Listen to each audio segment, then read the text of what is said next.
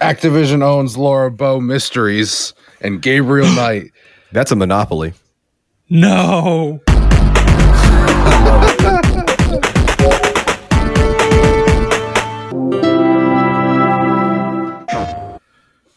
Well, hello and welcome to Triangle Squared, a PlayStation podcast. I'm your host, Brett Beck, and alongside me, as always, but in a slightly different location, and I don't know where he'll be to the left or right of me, is Saul Bridges, bringing y'all lucky episode 247? 5. Good job.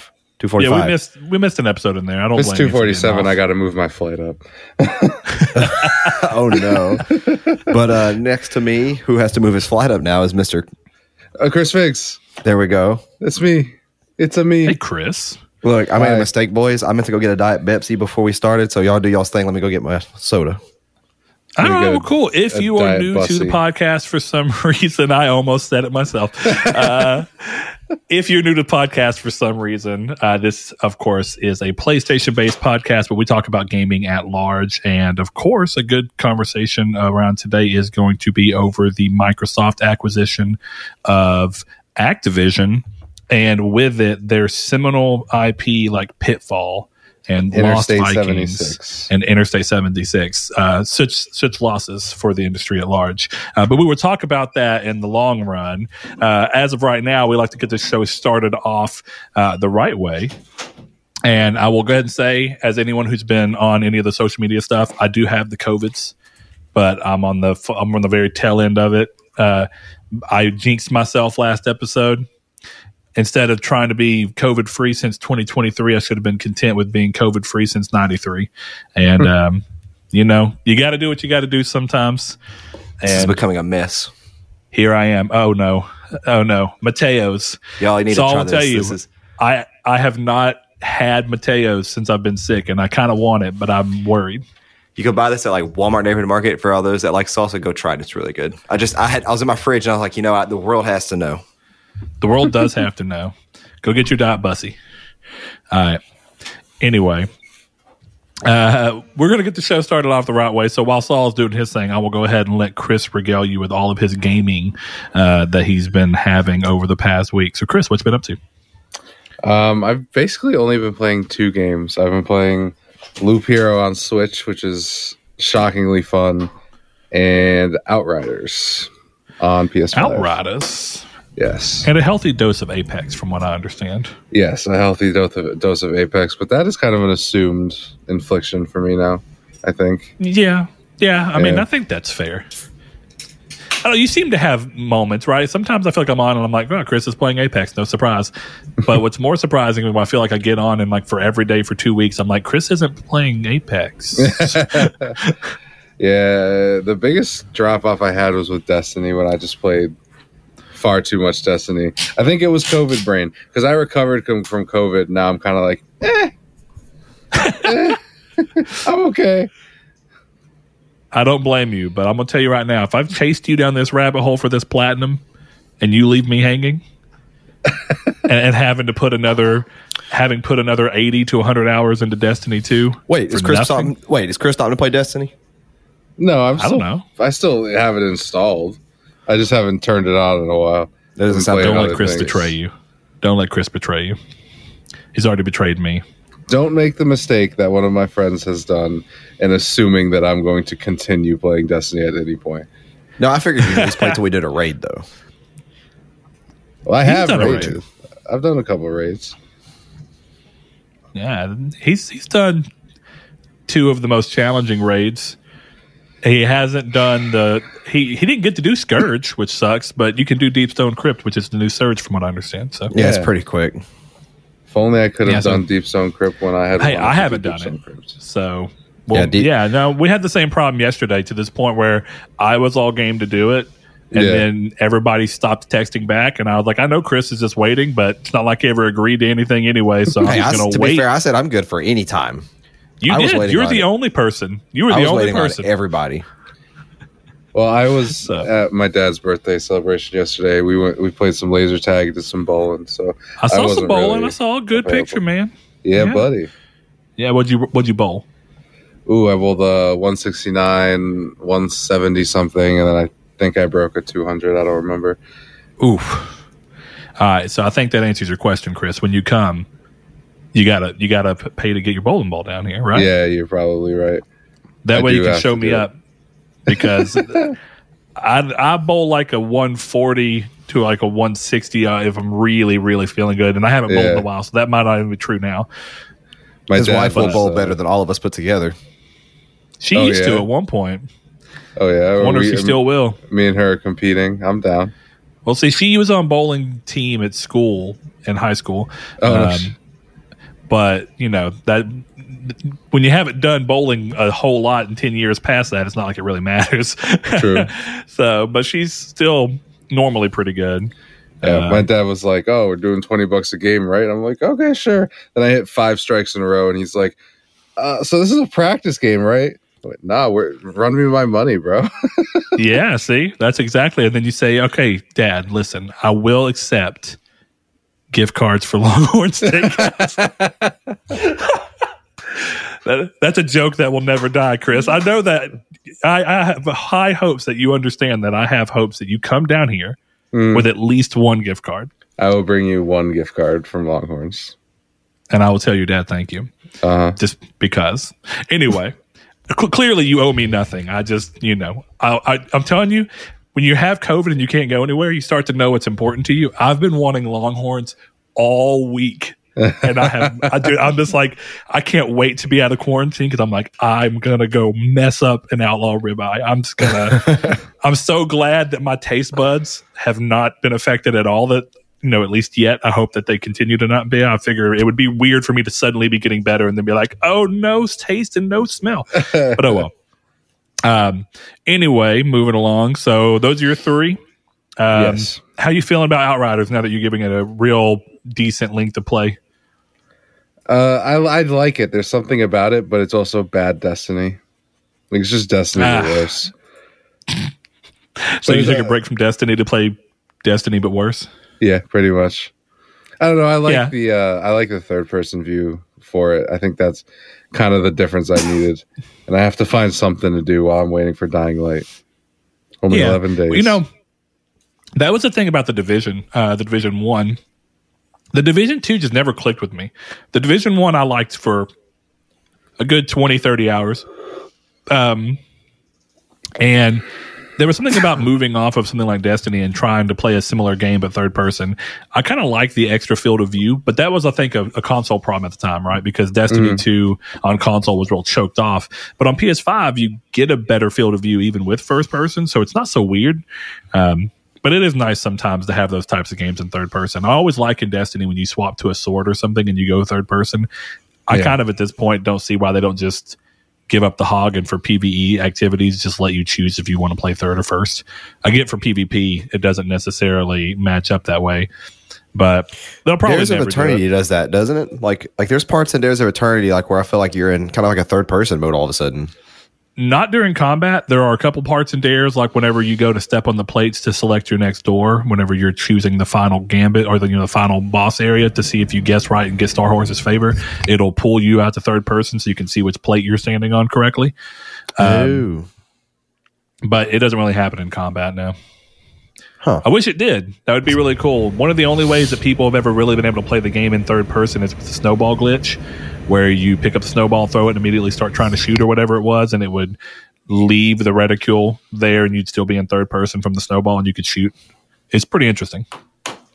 Yeah. So, all right, Saul, what you been up to? What you been playing? I know you're back on Destiny as of this week, but you been playing anything else? I am back on Destiny. I have been kind of chipping away. It's one of those games that I won't mention, similar to Dragon Age. I mean, not Dragon Age, Dragon Quest. But Persona 5, I'm still playing Persona 5. I am through the very first palace, which is at this point uncharted territories for me. So, but I did start up Yu-Gi-Oh! Master Duel, and I'm not too far into that though. Like, I got through like the main tutorial, yeah, I should say, and then like there's this area where you have like these, I don't know, like 10 duels, and they can branch off to more tutorials, and I'm in the middle of that area. Yeah, I haven't played it yet. though I did tell Blaze, like I said, download and play it. And I know Sean in the Discord's playing it as well. He was talking about it. And one of the things I was worried about is I wondered how meta the decks that you're going to be going against were. And you got to get up to that point. So that's good. But what kind of struck me as odd is there's a lot of cards missing. It's like it's using a different ban list to a degree, it feels like, or at least in the sense that there's cards that are just not in the game yet. Because I was like, hey, is Mystic Mine in the game? Just out of curiosity. I was like, because, normally in those games like the Switch one, there's that Mystic Mine Exodia deck you can go against and things like Ghost Tricks and stuff. And it seems like some of those just aren't in the game yet, which is weird, but I guess the game was shadow dropped. So maybe it's not that weird. Well, and not only that, though, but Sean was talking about, like how Mystic Mine was banned. And at first I thought he was talking about the real game. And I was like, what? So I couldn't even find where that happened. And I was like, well, I don't know what he's talking about. And then I realized that it is banned, but it's banned in the game. So, it has its own ban list. Yeah, which is weird because I thought the whole point of that was to be, an active duel simulator, basically. But I mean, it is what it is. Those games often work off of older, outdated ban lists. So it's weird that this one's launching with a completely separate ban list. But it's just weird because it makes people I figure for people who still like to play it in person a lot or through any of the other computer means that are kept up with a normal ban list, it would be weird to play Master Duel and then go and try and play normal because you might get mixed up on what you are and are not allowed to use. Yeah, I kind of do wish, though, that it was exactly mirrored to the card game. Yeah, I mean, I agree. It's just it's weird because a part of me wants to download it in case it ever gets in line, and maybe this is literally just a stopgap measure while they shadow dropped it. But I don't know. I mean, to be honest, I kind of just like playing it in person. I don't really know that I want to spend that much time. I love Yu-Gi-Oh! And it's fun, but a lot of the fun is the social nature around it. So yeah, the whole reason for me to even play it like that or to put time into it would be the similar to playing what was that app called that we used for a while there? Dawn of a New Era. Yeah, Dawn of a New Era, just to playtest stuff or to have stuff in real life or that I could afford or wanted to afford in real life. I'm not spending $400 on this Thunder Dragons deck I want to build, but I'll use it on Dawn of a New Era or I'll play it on there. Getting to try out your Metaphys deck. Yeah, before I get to buy it. Yeah. So that I think that has value there. But for a full game, I don't know. It's interesting. But if this does truly become an esports style thing, then maybe, us already having skill in Yu-Gi-Oh! Might end up paying off. So there's always that kind of aspect. It might, but the memes have been going on, Yu-Gi-Oh! So fast that people are people getting into Master Duel who haven't played Yu-Gi-Oh! In a while. And it's all right, guys, here we are. I'm summoning a Blue Eyes White Dragon on my first turn. Look how awesome I am. Okay, I'm going to synchro summon this over. I'm going to use this bell to actually use your material. I'm going to go through. I'm going to link summon this dude and then bam, bam, bam. I'm 4 monsters deep. And here goes basically a negate and your turn's over and you're dead. Yeah. And the real meta of that game can kind of get like that. So, we'll see. Have you been playing anything else, or is it just us? That's been pretty much it. Okay, cool. I've been pretty much Destiny and Halo. Attrition, the new game mode I was telling you about, quite fun. Yeah. Chris, hopefully you get your computer back in time to at least try it, because I think you might like it. I would like to get that back. Have you looked into what it is? No, I haven't even looked at Halo. So I think you might be into it. I mean, I think it's a pretty cool mix. Whenever I explained it to Saul, he's like, that's cool.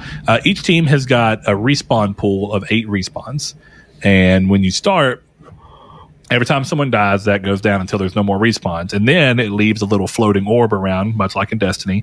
And if your enemies or your teammates rather can get to you, they can revive you. And basically the plan is to just kill the other team, exhaust them of their respawns, and then keep them from reviving the people who are already down until you completely beat them. But if it goes on for a little too long, what's called the danger zone starts coming around the map, and it's basically a battle royale bubble that starts closing down and choking you off into a small section of the map so that it gets real hectic depending on how many people are still alive. That does sound really cool. It's pretty wild because you can completely demolish a team of respawns, but then slack up and not realize that they can go pop off and pull all the revives, and they can revive their entire team, come back and slaughter you. And it's pretty fun. It's got visually I like the event that's with it, but everything bothers me a little bit because it's like a 80s cyberpunk neon style thing where you have like a floating neon hologram mohawk and like a visor, but everything is kind of designed in this off way where there's this little floating visor, but it's off center and slightly crooked, and it infuriates me to look at, but it's still pretty cool. So yeah, hopefully you get attrition. I think there's 8 more days or 9 more days of the event going on right now. It's quite fun. I like it a lot. So the unfortunate thing that Halo has to deal with here is always that they come out with these fun game modes with events, and then what do? Are people going to be like, hey, we like that game mode, we want permanent? Or is it always going to be like, well, it's going to go away until we decide to come back with it with some new battle pass stuff? Yeah, I think that unfortunately this is going to be like seasonal stuff. I kind of wish it wasn't like that. I mean, I get it because it gives you pockets of feeling like you should be playing the game because you literally could miss something. But some people don't love that idea of like FOMO in a game, right? But if you're doing a game as a service, I don't really know how you do it adequately without making it to where people do feel a need to come to it, because if they don't, you do miss out on this time of the game. And you know, there's something, I'm glad I got to play this. And at first I was like, I'll probably play it, but it started hitting as soon as I was getting COVID. So I didn't know how I felt. And then when I started feeling a little bit better, I got on and played with Blaze for a little bit. And I think it's one of the cooler game modes, and goes to show how there's still a little bit of interesting ideas of things to mix and match up in the shooter genre to do something new. Even if you want to call it the danger zone. But when you play certain maps and you see how it ends up choking you down, like y'all know the desert map with vehicles that has like the 2 towers on each side, and then there's the underbridge that normally has the cloak on it, and the upper see-through bridge. The danger zone in that one, I think it may change every time, but I'm not entirely sure. But one time I was playing in there, the danger zone started to close out, and it choked the whole map down to the underbridge. It was literally just big enough for a dude to jump from the ledge to the bridge and then just fight everything out there. And there were like 3 dudes alive and just smacking each other down until suddenly there was a winner. Yeah, it was pretty fun. And then lastly, because at first I was kind of getting tired of Halo because they fixed the big team battle issue, right? Or they claimed to. They put out a hot fix that was supposed to fix big team battle matchmaking issues. Well, guess what? It ain't fixed. And instead, it seems to have spread to other game modes because multiple times there's like packet loss issues on certain game modes, not just rampant, but it's there. And certain game modes are starting to do the same thing where it'll pretend like you're starting to match make, and then it'll say, we can't connect, and then can't connect. And you'll get cut in this loop where you can't get out without like exiting the game or crashing the game. There's that. And then I don't know if this was on purpose, if this was like done shadowly behind, to try and do something, or if it was an impact of this hotfix. I don't know how it would be. But the assault rifle feels like it's been rebalanced, which is weird because I didn't think the assault rifle was really OP by any standard. But I have full on emptied full clips into people. And you're either dealing with 2 things. You're either dealing with the fact that this hotfix has made server latency such an issue that on your screen you're hitting every single time, but on their screen you're not. Or they've adjusted how the auto rifle works. And if they actually have adjusted the auto rifle's damage, it's like relearning the whole game. But it's still unclear to me how that actually goes because there's still a lot of server issues that are happening as a result of the hotfix. So it's a weird time to be playing Halo, but it still has its moments of glory and fun. But I got tired of that, so I went and played RuneScape. And I had a great time. Dude, I haven't played RuneScape on my new computer using the thing. I'm normally playing on my phone or wherever I can easily get to it. I haven't been playing it much lately, but I play every now and then. But I got on my computer finally and downloaded this RuneLite thing and the HD texture mod pack that someone put out. And they've been updating that. So I saw the other day that there was extreme settings for everything, and I was like, let's see what this bad boy looks. I have everything maxed out, and it looks so interesting because it's like a really smooth, clean looking game now, and I have extreme shadow quality and extreme draw distance, and it's so weird seeing a game from like 2003 look like this, but still also look like a game from 2003. It looks like somebody it's exactly what it is. It looks like someone just remastered a game, but just like, yeah, we're going to do everything we can. And it's pretty cool. The guy's going through and putting like, there's a winter theme, so you can click it and all the ground will be covered in snow and stuff. So I've had a good time. I did Legends Quest for anybody who's a big RuneScape fan. I never actually did Legends Quest all the way through on my original character. So whenever Old School popped up and you had to restart anyway, I was like, I'm going to start trying to knock out some quests. It goes back to showing how I've kind of talked about, there's just something about this game's use of like point and click games, kind of like what we did with like Day of the Tentacle, Chris, when you went through that, I know. But there's like that weird thinking to where if you don't follow a guide, the game is just really fun to let your mind think of how you might fix a problem. So like one problem in the thing is there's a little babbling brook and there's rocks all in it. And you can't fit this bowl that you have to make. You have to make a gold bowl so that the water retains its blessing. And you can't, the bowl's too big to fit in there. And so you're just sitting there, you're like, what do I do? And you have to have machetes in order to cut down, trees and stuff to get through the desert, or the jungle rather. And right beside the babbling brook, there's little cattails, or whatever they're called. They're little hollow stem things. Anyway, you just see them. You can't enter, you can search them and they give you a description, but you actually have to think about it and use your knife on the little reed and then use the reed on the bowl to fill the bowl up from the babbling brook. And it's just a fun way to be like, oh yeah, most games beat you over the head with now cut the reed, use the reed in the babbling brook. And it's nice that the game kind of just throws you in and says, do it. Now you can look at guides for all this, but kind of ruins fun. So, but I had a good time with that. Might accidentally be getting myself into a RuneScape fold. And if so, I'm going to end up like Chris and playing less Destiny and more RuneScape. Probably not, though. I'm trying to control myself. Anyway, get this show kind of moving on. We are going to talk a little bit about some catch up on the news before we get into the obvious big thing, like we talked about with the Activision Blizzard King buyout from Microsoft. But the first thing on the news, you know what? Hold on. Let me back up real quick. Before we go into the news, we always take a second to thank you guys who listen to the show and remind you that if you want to interact with us, usually there is a communities tech section, but in my brain fog, I completely forgot to post anything of it until this morning when I realized, hey, I guess I'm going to record. I'm feeling okay. And didn't have it. So if you want to do that, you can go over to Twitter at Triangle SQRD and find us there. You can find us on Facebook in the group Triangle Squared, a PlayStation podcast. Asked to be entered into there, we will gladly accept you. And then there is always, of course, a Discord, which is linked in the description below. We've had a lot of people join recently, like Stingray X and Lord Corgi. Thank you guys for coming in and communicating with us. It's fun. Sorry I've been a little out of it lately. Just doing what I can to check in and tell you guys I'm doing better, but I'll be back on there pretty soon since I'm feeling quite a bit better. But anyway, the first thing up, PlayStation has come back around with its yearly wrap up for those who like to see their in-game, their previous year of gaming. The wrap up will be available now through February 20th and will let users see their most played games, how many trophies they've earned, total hours played this year, and more, while offering all who access it a code to download 4 free avatars, which seems to be the new yearly thing. The easiest way to access it is to head over to the PS blog and click through the article to find the direct link. Now, sadly, I can't give y'all any insight here. I would have loved to. I really intended to. I can't get mine to load. Been trying all week. Saul's in the same boat. So Chris, I tried mine right before the show. Yes, mine works. Take it away. I tried mine too, but I don't know what to do.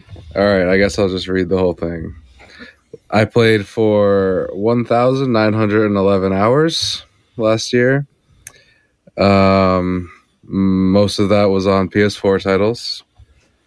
Let's see. I played 185 games last year. That's neat. So my top 5 games were Apex Legends at 310 hours, MLB The Show at 195, Mass Effect Legendary at 102, Death Stranding at 81, and Hades at 80.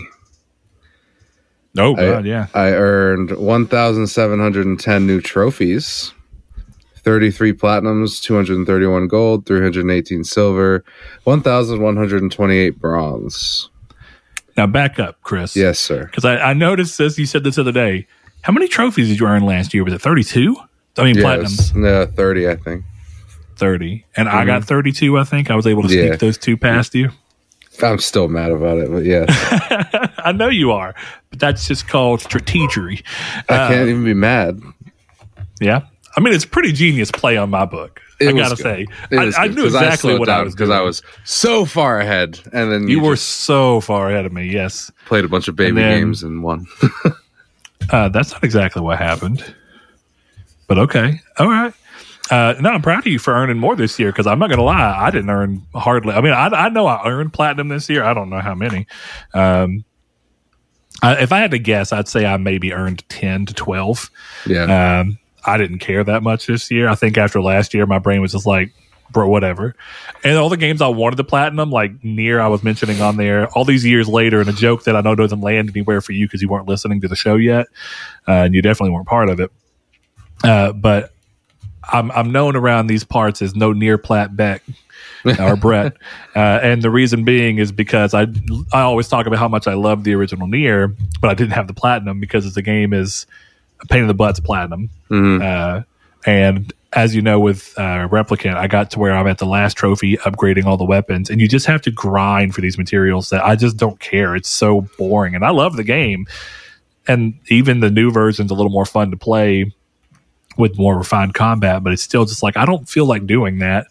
And so that's one of them. And there's just a couple, Destiny still eludes me, and here I am trying to get that platinum once again. It'll happen for both of us, I think. We got exactly a month. No, we have a month. We have less than a month right now. Mm-hmm. And we have to get up at least 20 light levels. No, hold on. We got to get 1245, right? Yeah, 1245. I need 10 levels. Oh. I got to be honest. Once Dying Light 2 comes out, I'm going to be spending 500 hours with that game, apparently. So I don't know if I have the time. 500 hours is too long, Chris. Wrong. What a weird PR nightmare that ended up becoming. It was ridiculous and overblown by everyone. I think so too. Mainly because if you read that and it wasn't clear that like the game doesn't require you to play for 500 hours to just beat it. Yeah, I don't know. But yeah, I don't know. I was a little surprised that I earned more platinums this year because I felt like I hadn't earned very many at all. But you were front heavy this year. You did a lot at the beginning, and then you've just kind of consistently had at least 1 to 2 a month. Yeah, and I really haven't. I think that's the thing for me. I was a little. I took a big break at first, then I came back a little strong, and then it just kind of waned off. Yeah. When are we doing another? Saul, did you get a single platinum at all this year? I know you don't normally go for platinum, so I know every now and then it just happens for you. No, I think, let me see. Well, I was going to say my PlayStation's Well, if the PlayStation wrap-up would show, we'd all know. Where's my PlayStation controller? My PlayStation's on, but Netflix is just kind of auto-playing in the background. I don't know where my controller went. I was going to say I could check. I'll just check on my phone. I don't think I did. I think the last platinum I got was coincidentally Destiny. Fuck you. No, it couldn't have been Destiny. That was way too long ago. I think you've gotten at least one since then, but I don't think it'd be much more than one.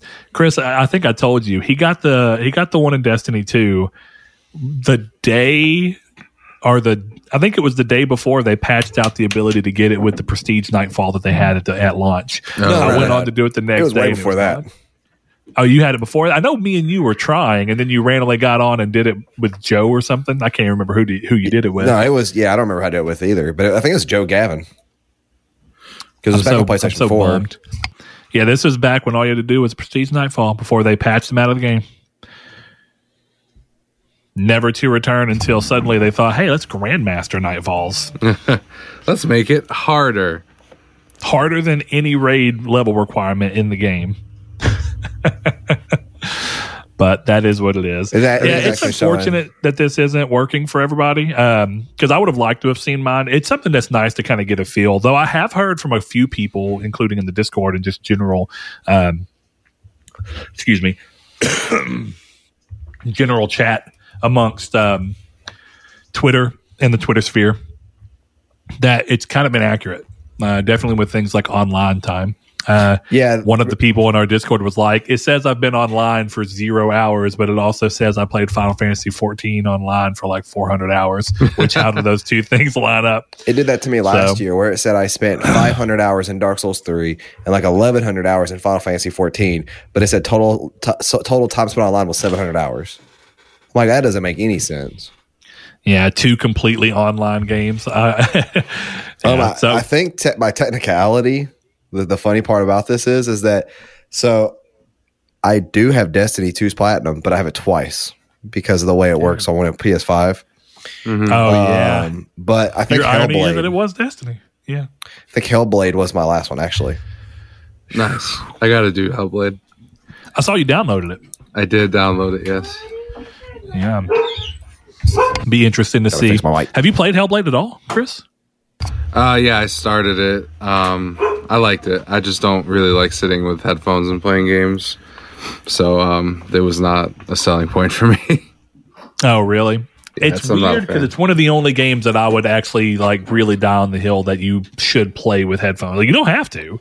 Mm-hmm. You don't have to, but it's a game that I think weirdly enough does actually make it better to play with headphones. And normally if I can avoid putting headphones on to play anything, I will. I don't want to. That's why it's been so weird at this weird social gaming stint that I've been on. I've been playing games with headphones almost exclusively. Did the PS5 patch come out for Apex? Speaking of social games? Not no. Yet. Okay. It'll come out with the next season probably. When will that be? So it's soon. I think this season ends in like 19 days. So the new season for Apex comes out roughly around the same time as the new season for Destiny and Elden Ring. Perfect. Yeah. Perfect. Competitive month. I can't wait to completely drop Apex on PS5 and play it on. Yeah. Saul's like no competition. Elden Ring. And then some Destiny to take a break from Elden Ring. That's how it's going to go. I honestly might play Elden Ring only because I want this year to be a bunch of really difficult platinums in my arsenal. So that might be one that I just throw in. I'm debating going back to like Sekiro and that kind of stuff. So, I thought about it because I'm not that. I mean, I ran like in like 2 hours. I got like half the trophies in the game. But I thought about going back to Mortal Shell and getting PS5 plat first. Mortal Shell. Do it. Wow, dude. I've been heavily thinking about it, but it's just one of those things too where I'm like, do I really want to go through the stress of the no shell run? There's just something about that that's just.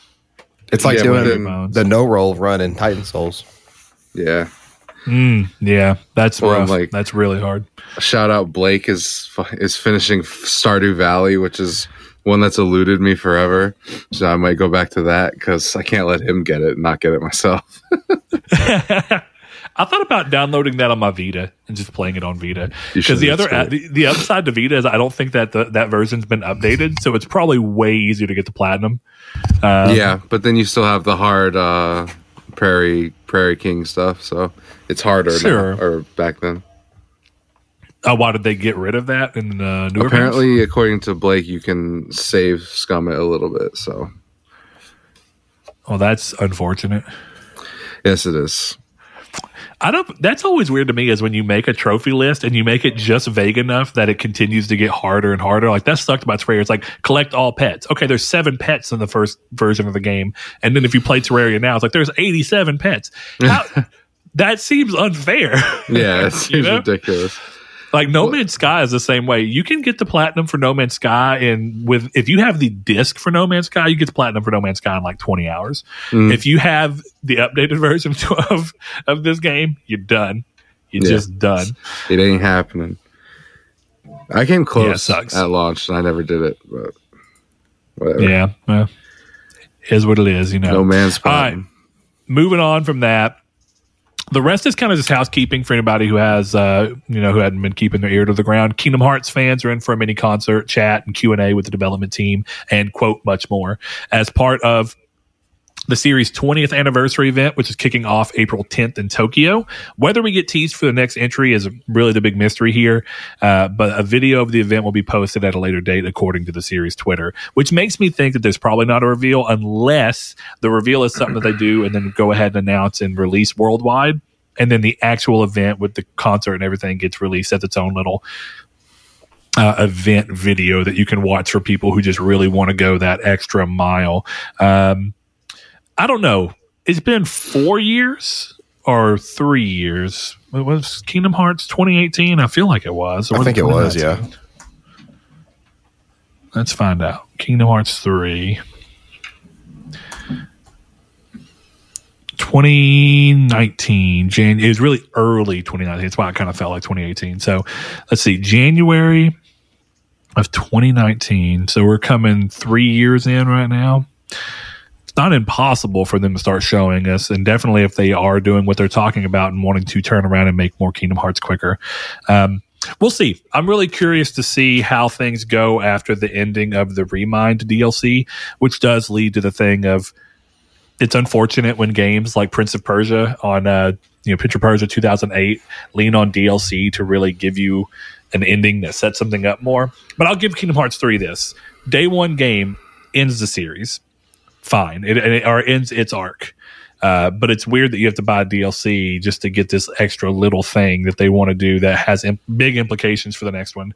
But I guess that's kind of how they've always been when we used to get they'd get Final Cut over there, and then eventually we'd get Final Cut, and there's little weird story things that kind of add a lot of implications. So is what it is. There's that. Despite talk of PSVR 2 on the table recently, Sony have put out a new trailer showcasing all the VR action you can enjoy on their current PSVR in the coming months, like Moss Book 2, Zenith, the Last City, and Wanderer, while hammering home that it is compatible on PS5. And I'm glad that the little quick read down there says you still got to get that little dongle thing from them. This is like the first real big push I've seen from Sony on VR. So I don't know if they were kind of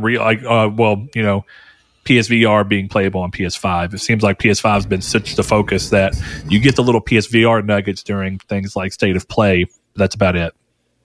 So I'm not really excited enough for any of these for them to be playing on the PSVR. So it leaves in a weird spot. But if you've got the PSVR and you still like to play it and go through the somewhat of a hassle of hooking it up, then good. You got some good games coming. Moss, the first Moss was excellent. So Book 2 will probably be very, very good. Good. The trophy I should have the platinum for Moss. And I wonder if Matt ever got it as well. One of our other guys was trying. And the final boss, you got to not fall off the stage at all. And it's just a nightmare. Anyway. Let's see. Couple more things. After a series of delays, Lego Star Wars The Skywalker Saga is finally confirmed for release date. The game will be forcing its way on consoles on April 5th. Little pun. Another one of Sony's China Hero Projects titles is nearing release with Anno Mutationum, a 2.5D side-scrolling action game with a cyberpunk aesthetic, going gold and aiming to release soon. No date has been given yet, but as we've been talking about with how busy February is, I imagine that they are going to wait and give the title room to breathe with it being new. The last, as far as I know, the last Sony China Hero Project title that released was Fist. And Fist was good, and it seemed to do pretty well and make money. So have you guys seen this game at all? Nuh-uh. I haven't. Yeah. Uh-oh, Chris, I think you might be muted. No, I have not. Yeah, it looks pretty cool. It's like it looks like everything's kind of in this, like I said, 2.5 3D thing, but then it still has like this pixelation to it, which gives it a real interesting look from a cyberpunk aesthetic. Because like the environments are kind of smooth, but it's like the characters have this like rolling pixel shutter on them a little bit, and it gives them a real interesting look. And the enemies kind of have that too, but it's all side scrollers. So I don't know. Be interesting to see. The big Sony China Hero Project game that I think everyone's still waiting on is Lost Soul Aside. And it's like we got that big dump of info and big gameplay thing, and then still nothing. Also, I see that, Chris. Mm-hmm. I see that, Sekiro. Are you finally going to become the parry master? Very doubtful, but I'm going to try again. Actually, parrying in Sekiro is so much easier than Dark Souls.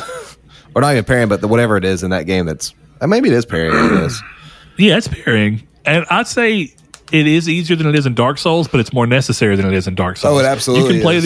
You can play the entirety of Dark Souls without ever having to parry, and in this game, you're not going to make it if you don't parry. Yeah, you have to parry. Yeah, it's really a hard retraining of yourself if you've been diehard Dark Souls and Bloodborne, where you don't have to worry about those things so much. Though I think Bloodborne gives quite a reason to want to parry people or to at least want to do the stagger attacks. Shoot him in the head. Dude, you can mess up Father Gaswan if you can just get his rhythm right and keep doing those big, the claw attacks to him in Bloodborne. Yeah, that's a good way to play through that game. All right, let's see. Last thing up on the news before we talk about the big thing is PlayStation has highlighted a selection of games coming this year to be excited for. And among the 22 for 22 are expected games such as Elden Ring, Horizon, Dying Light 2, Gran Turismo 7. You name it, it's this year, it's on there. But also what was curious is God of War Ragnarok. Whether this would truly act as like a confirmation for the game to be either internally projected this year or, more importantly, if it actually releases this year, remains to be seen, but it's an interesting find and does give room for potential hope for fans who are wanting to play sooner rather than later.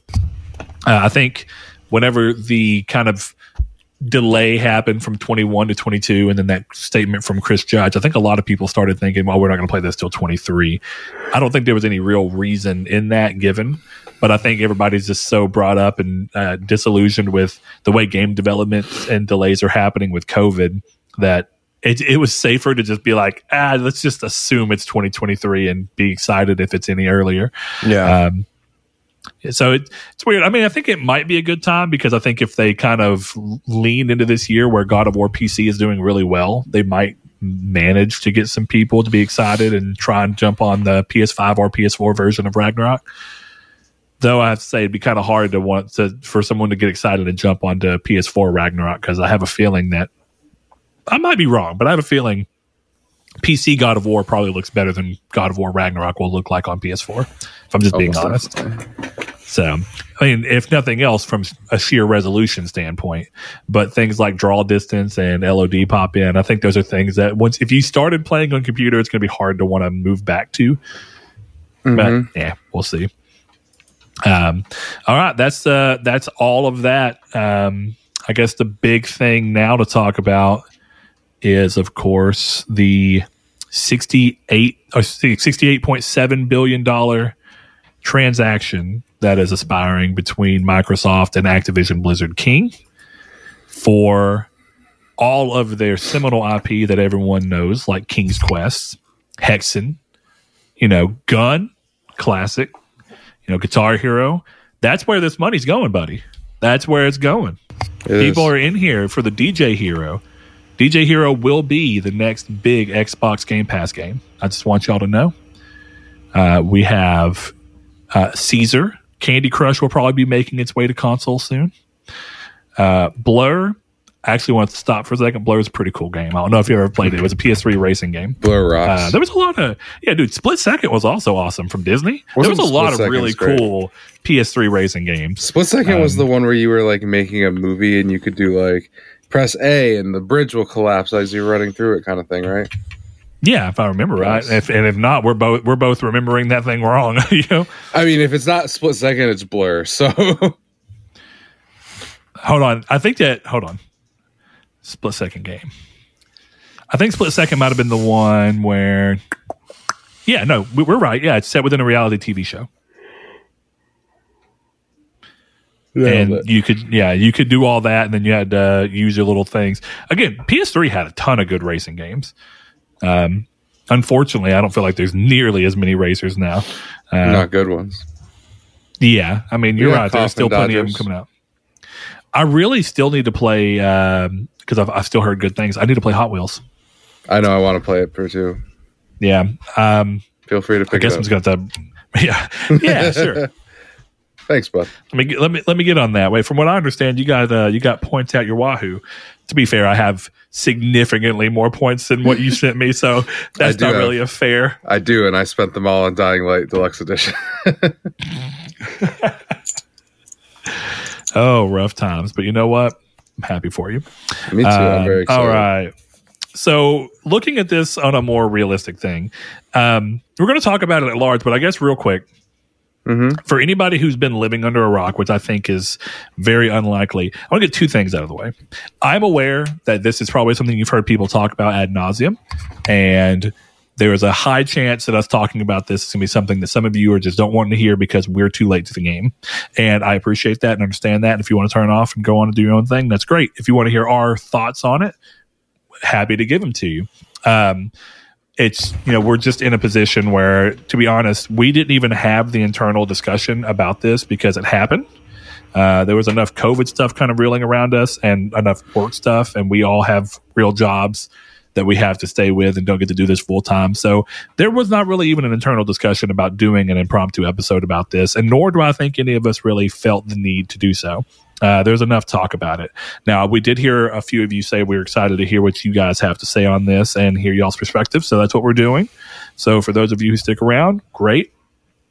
What happened, of course, as everybody should know at this point, Microsoft announced on the 18th of January that they are moving to acquire Activision Blizzard, like we said, for $68.7 billion, making this the biggest purchase in gaming history. Of the industry of the business, the business industry, whatever, the history of the business. Sorry, still a little brain dead here. A little COVID-y. Got that sickness.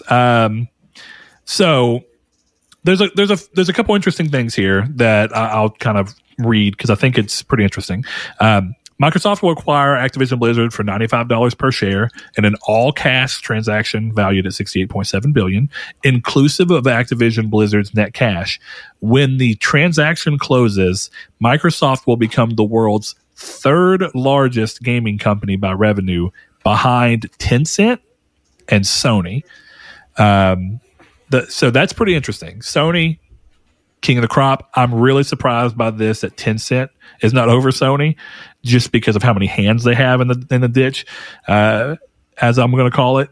But it is very interesting that even with such a big pull together, with a company like Activision, who we know is a big revenue earner for gaming,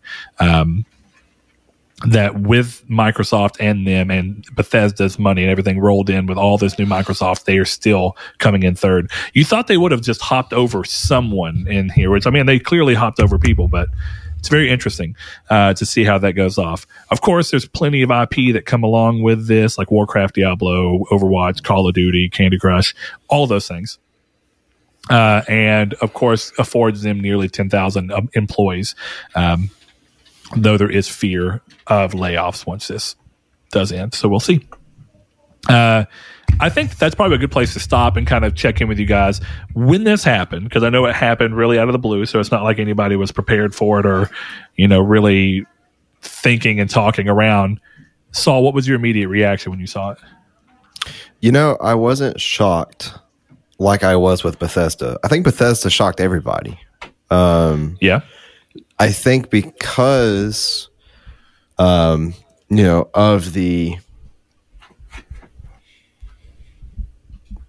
how shocking that was,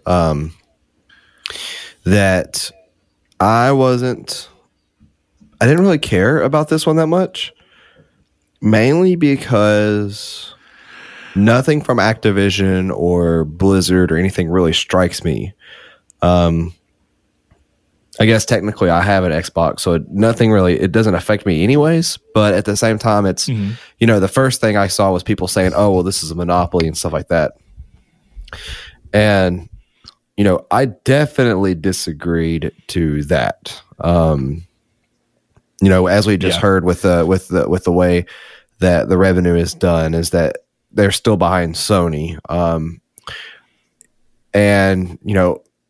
I was more kind of shocked, or more just kind of surprised that as I thought about it, what IPs were now on, like, officially Xbox IPs, like Crash Bandicoot or like Spyro. That kind of blew my mind. But other than that, the actual news of the acquisition wasn't really surprising to me. I guess surprising is a bad word, because I think it is a surprise. Nobody did expect this, but I think it wasn't as shocking to me. as the Bethesda announcement was. And it's just one of those things that's like, I play Call of Duty when Call of Duty games are good. And I've played Overwatch and I've played Diablo. And, I can hope that Microsoft cleans out the scummy company that's Activision, but or parts of the company that are scummy. But other than that, I was more so just kind of shocked at the IPs that were now Microsoft's when you really thought about it. Kind of the aftermath. Yeah. So I think I kind of get where you're coming. So you're saying that and of course you can correct me if I'm wrong. It sounds like you're saying that the weird nature of buying a publisher wholesale like they did with ZeniMax and then therefore getting Bethesda. Do you think that being the first action kind of set the thing where that gave you that, oh God, somebody bought an entire publisher and then so it just didn't have the same impact this time around? Or is it strictly because of your relationship with each one of those companies? Like you had more interest in the Bethesda games and ZeniMax games than you necessarily do the Activision games for it to feel like anything. And like you said, you have an Xbox, so there's no loss more so than maybe it's a loss on where you might prefer to play them. But I think I kind of agree with you in the sense of like, but the Bethesda thing had this hit of like, I've never heard of a game hardware manufacturer buying out an entire publisher. And very rarely does a publisher of that size get bought out by anyone. So when you look at something like ZeniMax, that was already shocking. And Activision still has the shock, I think, comes from the value of the deal. And then, like you said, the turnaround surprise shock of like, oh, there's a lot of IP that people don't think about because Activision hasn't cared about for a long time that they're going to get as a part of this. Like, what is the real chances that we could get, a new Guitar Hero? What are the new chances that someone cares about making Crash Bandicoot again after 4 was pretty beloved? Yeah. What are the chances that someone wants to come back and put Raven off of Call of Duty and be like, did you guys like making Singularity? Let's make a spiritual successor to Singularity or something like that. That was kind of like the big interesting thing. So Chris, I'm going to ask you the same thing. I mean, what was your kind of point blank reaction on a personal level, kind of like Saul was? And then we'll kind of talk about more of the business level because there are potentially big business ramifications here. But I'm kind of looking more for your personal feel. I don't know. I think it was one of those things where I just went, oh, okay. Because pretty much the same. We were all. I think everyone was expecting Microsoft to keep doing this, and I think this was probably the least annoying company they could have bought for me in my life.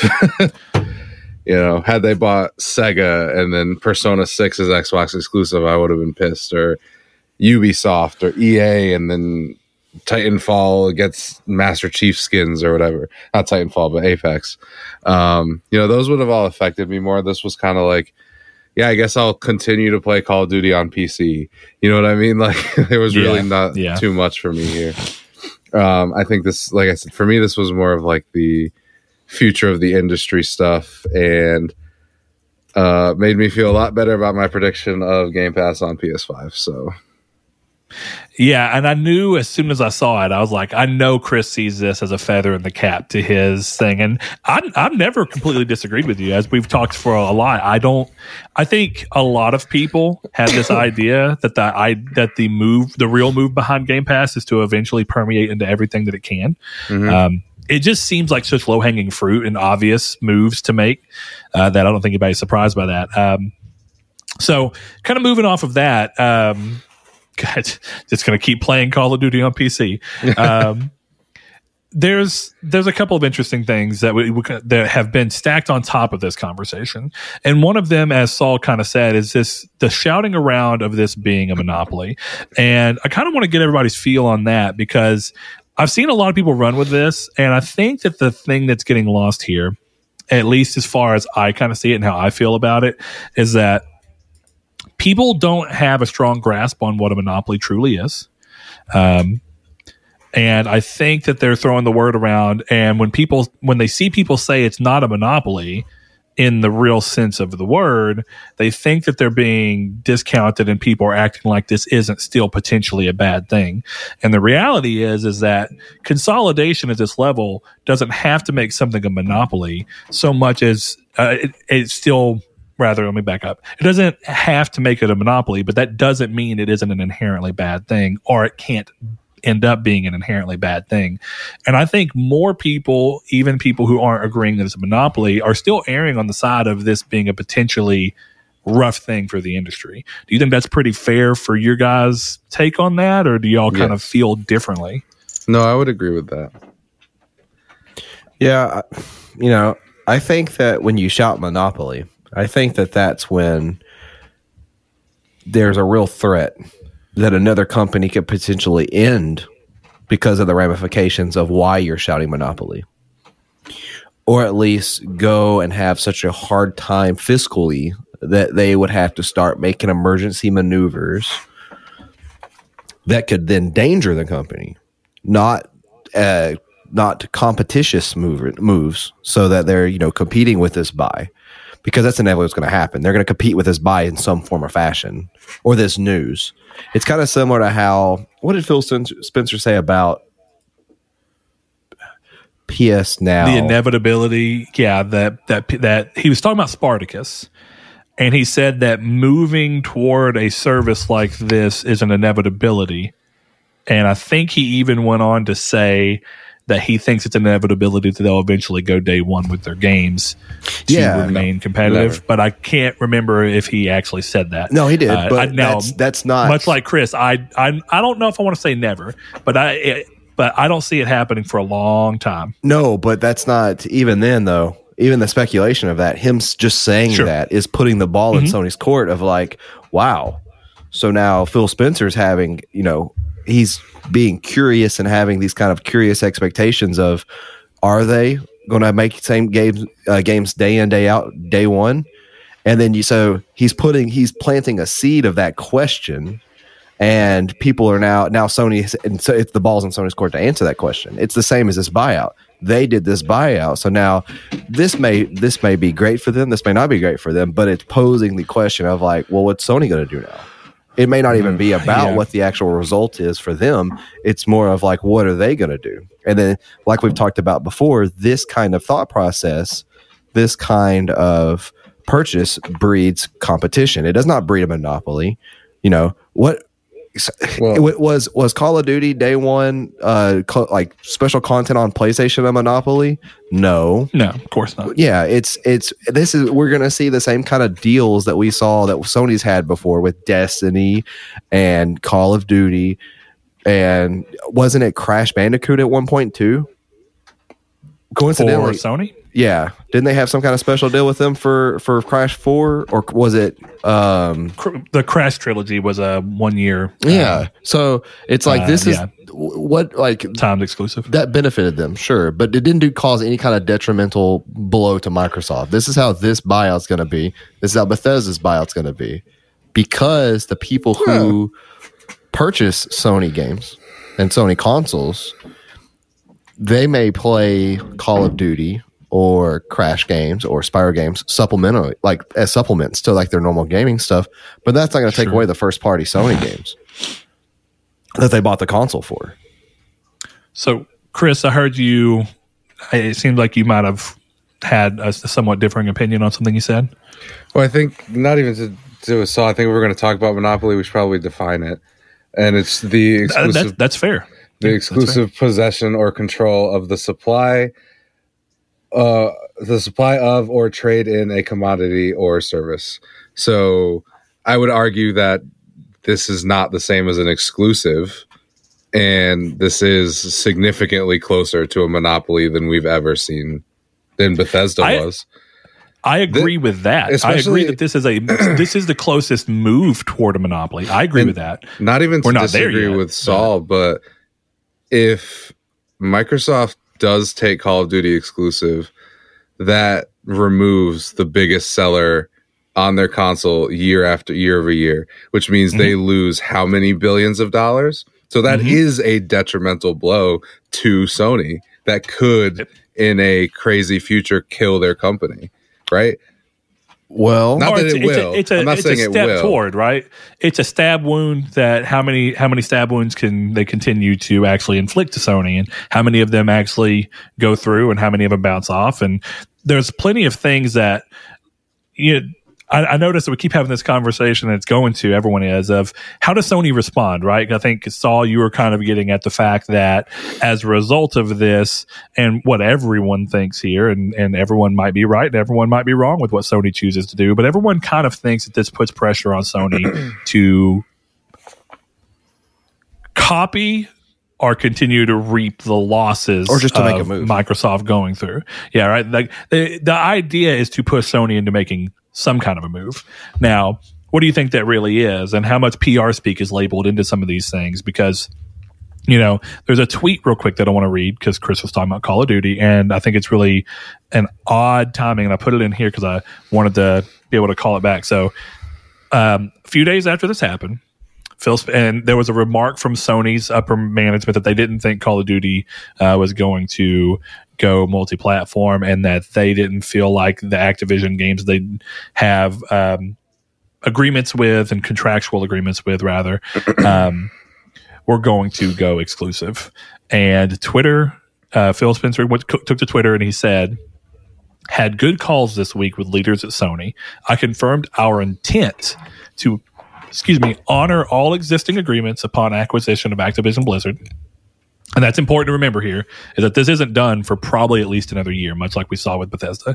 But continuing, upon acquisition of Activision Blizzard and our desire to keep Call of Duty on PlayStation, Sony is an important part of our industry, and we value our relationship. So a couple of things about this. The wording on this is so vague, and just enough of a thing of where some people are like, well, why would he say anything if he doesn't mean that he wants to keep the games on PlayStation? Well, it says our desire. Desire doesn't mean what you actually do. That's what he desires to have Second of Game all, Pass on PlayStation. Exactly. And there's no talk about what keeping Call of Duty on PlayStation will require from PlayStation. There's no telling. Maybe it'll only stay on PlayStation. Maybe this is their way they strong arm Xbox Live onto PlayStation, right? Because if I'm not, you can tell me right now, and I could be wrong because I haven't played Minecraft in a long time. When you play Minecraft on PlayStation now, do you have to log into your Xbox Live account? I have no idea. I have no idea either. I don't think you do. You do played on the Switch. entirety. Yeah, I played the entirety of Minecraft, which this isn't necessarily the same thing, but I played the entirety of Minecraft Dungeons on PlayStation 4, and I don't remember logging into Xbox Live at all. So that was one of the things as to why PlayStation was very hesitant about doing all this cross-play stuff and cross-motion and certain things, is that they didn't want Xbox Live or any other service realistically running on top of theirs and kind of potentially getting in the way of theirs. I think they wanted full control over their online system. And considering what happened to them with the hacks, I don't blame them for being very close to the chest. Not that that's necessarily the reason, but I think that their ideology around what happens on their network is very different as a result of the hack of 2011. So with that said, though, that tweet from Phil is interesting because it does kind of reek of like it's just loose enough. I don't really understand why he needed to come out and say it, because people can look at it and go, well, yeah, he can't say anything too damning or too hit right now because the sale hasn't gone through. And if the sale doesn't go through, you don't want people having expectations built off of something that Phil said. But at the same time, why say anything? Why not just continue to say, we bought the company. Once the company is in our hands and we have control over these things, we will have discussions with the people who it matters and how it's going to impact the business moving forward, and leave it at that. So it does seem like there's some, I don't want to say strong arming, but it does seem like there's some nudging at the very least on Microsoft's part that they're hinting at something. But where I was kind of getting at a second ago too, and looking at what Sony can do, right? There's multiple moves, and everyone's immediate move that they think that they want to go to, many of them we probably haven't even thought of, is this idea of, okay, well, that means Sony's going to have to buy Square. Sony's going to have to buy From Software. Sony's going to have to buy this and buy that. And it's really interesting seeing people's breadth of choices, because some of them, it goes to show how much certain people like certain things. If you really had to look, like Chris, if you had to think, what do you think is a viable solution that you think is decently possible that Sony may go through as a response to this? Or do you think Sony's response is the non-response we got with Bethesda? Let me back up. I don't want to say non-response, because Sony, since Bethesda and ZeniMax buyout, has bought Firesprite, Bluepoint, Housemarque, plenty of things. I don't want to act like they've done nothing, but they didn't do anything Deviation on the level. Games, Haven. Mm-hmm. Nobody thought, whenever Bethesda happened, everyone thought that was now Sony has to turn around and buy Square, and that didn't happen. So that's kind of more of what I mean. So what do you think is going to happen here? Do you think Sony responds, and what is their response if you had to guess? I'm sure they will, because this is a big pressure move for them. But I also don't think that buying Square Enix is a good move. Like, what are you getting from Square Enix other than Final Fantasy, realistically? Tomb Raider, which is dead. They don't have Hitman anymore. Like, you're getting a bunch of IP, sure, but are you getting teams anywhere close to as valuable as what you got with, as what Microsoft got with Activision? You're getting, all you're doing when you're buying Square is getting Final Fantasy exclusive. And I'm sure I'm missing some. Please don't come at me and tell me what I'm missing, because I know I am. But I can't think of anything that Square is doing that is anywhere close to matching this. And then the thing when you're like, Sony should buy Square. Sony's already has a Final Fantasy exclusive. Not only that, they already have market majority in Final Fantasy. So like buying Square is not really going to do anything. Right. But even if the goal was like, we're gonna screw Microsoft, so we're just taking Final Fantasy away. They already did. Final Fantasy VII Remake Part 2 remake is very clearly exclusive to PlayStation, right? They clearly reworked that contract so it doesn't come to Microsoft. So what's the point of buying Square? You know, you could make an argument for Sega, because then you can be like, okay, well, Microsoft can't come in here and force their way into Persona exclusivity, so we took that. But why wouldn't you just go, hey, Sega, here's $10 billion, give us a Persona team? You know, why wouldn't you go to Warner Brothers and say, we want Rocksteady and NetherRealm? Why are you buying publishers? This is why I don't understand why Microsoft bought publishers. So you have all this IP now, and you have Treyarch, Raven, Infinity Ward, and High Noon and Beenox. What? Why did you spend this money for all this? Yeah. Like, they got, like, to me, the Activision deal is extraordinarily top heavy, and people are looking at all the stuff they could do. And I'll tell you right now, my bold prediction: they do nothing. They continue to pump out Call of Duty. That's what they're going to do. Because why would they do anything else? They'll probably have Toys for Bob do Spyro and Crash. That makes a ton of sense, you know. But at the same token, why couldn't Sony go to Microsoft and be like, listen, Spyro and Crash are legacy characters for us. We want to buy them from you. Why couldn't they do that? Is there, you know, because I think I tweeted, I don't know if I tweeted this or I said it to you guys in Discord. There has to be a certain point where, I said it in our Discord, in the description if you want to join that.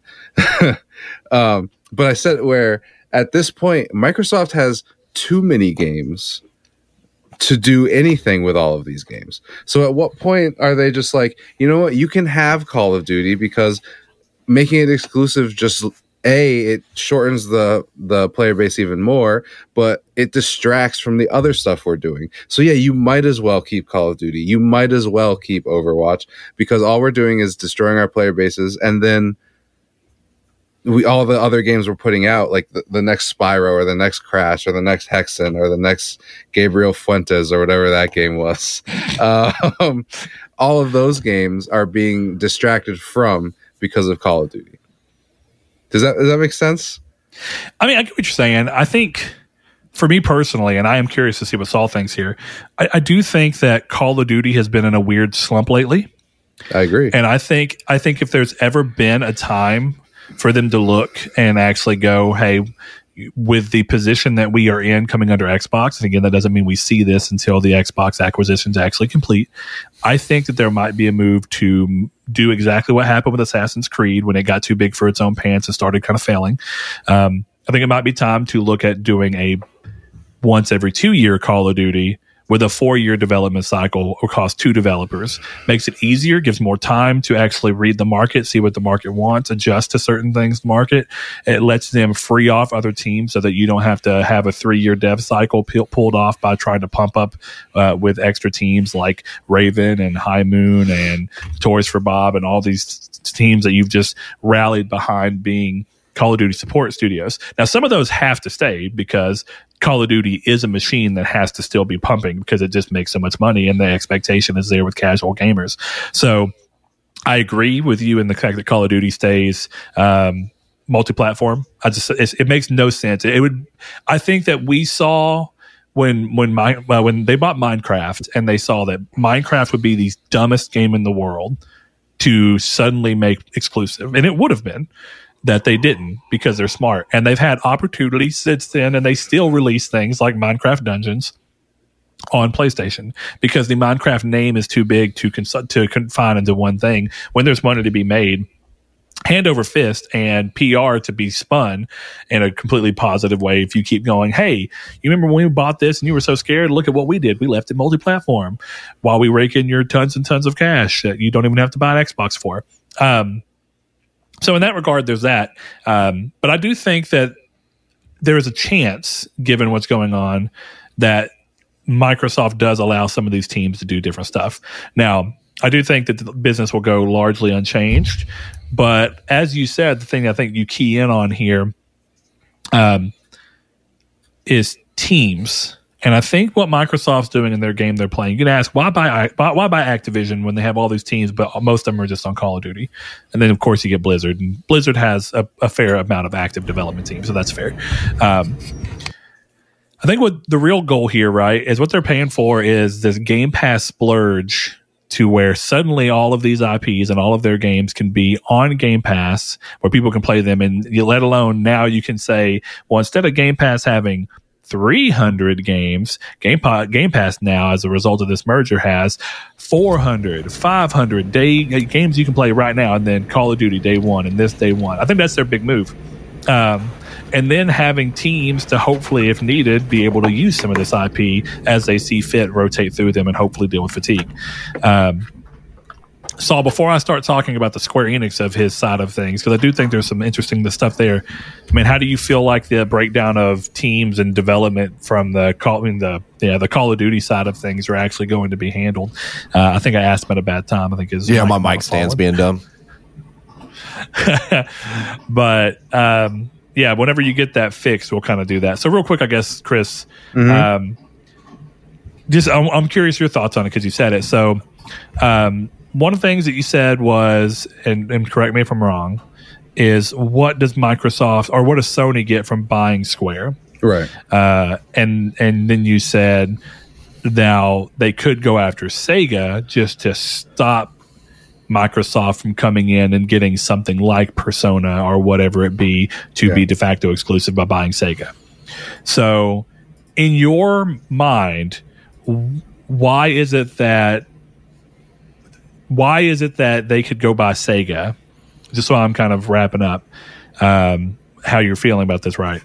Why is it that you think that Sony could go after buying Sega so that Sega can't be bought by Microsoft, but you don't necessarily think the same fate could come? Because reality is, if they've got the money to do this and they've got the money to potentially strong arm themselves into a Sega purchase, if Sega says yes, to get that exclusivity, then what is to say that they couldn't go, hey, you know what?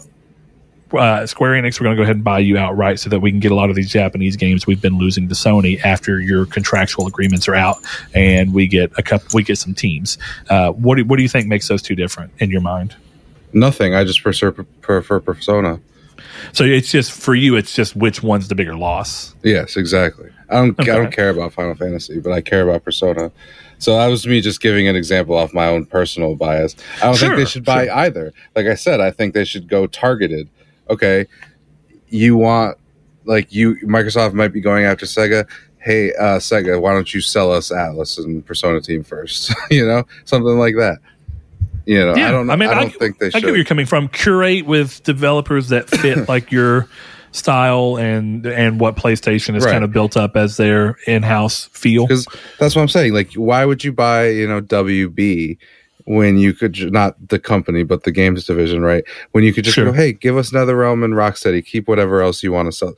Sell Microsoft Traveler's Tales. We don't care about that, but we want to make our own exclusive fighting game with NetherRealm. And who is we? Sony. Right. That's why that they're buying everything, though, so that there could be no we. What do you mean? Well, you said why wouldn't they go after a single studio that fits their needs, so that we being Sony could make our own fighting game using NetherRealms? It's because they don't want that. They want. Now, who is they in this situation? Microsoft. Just making sure. If the reason they're buying this entire studio and not just, or this entire publisher and company is not so that they don't want to go pick which studio they want to work with, it's that if they announce, now Sony is working directly with, or Microsoft has bought Blizzard, Sony's like, well, time to go buy the rest of Activision or something like that, so that they know what they're going in. So it's a competition market. It's they're buying up the full market in that specific company instead of just buying one at a time.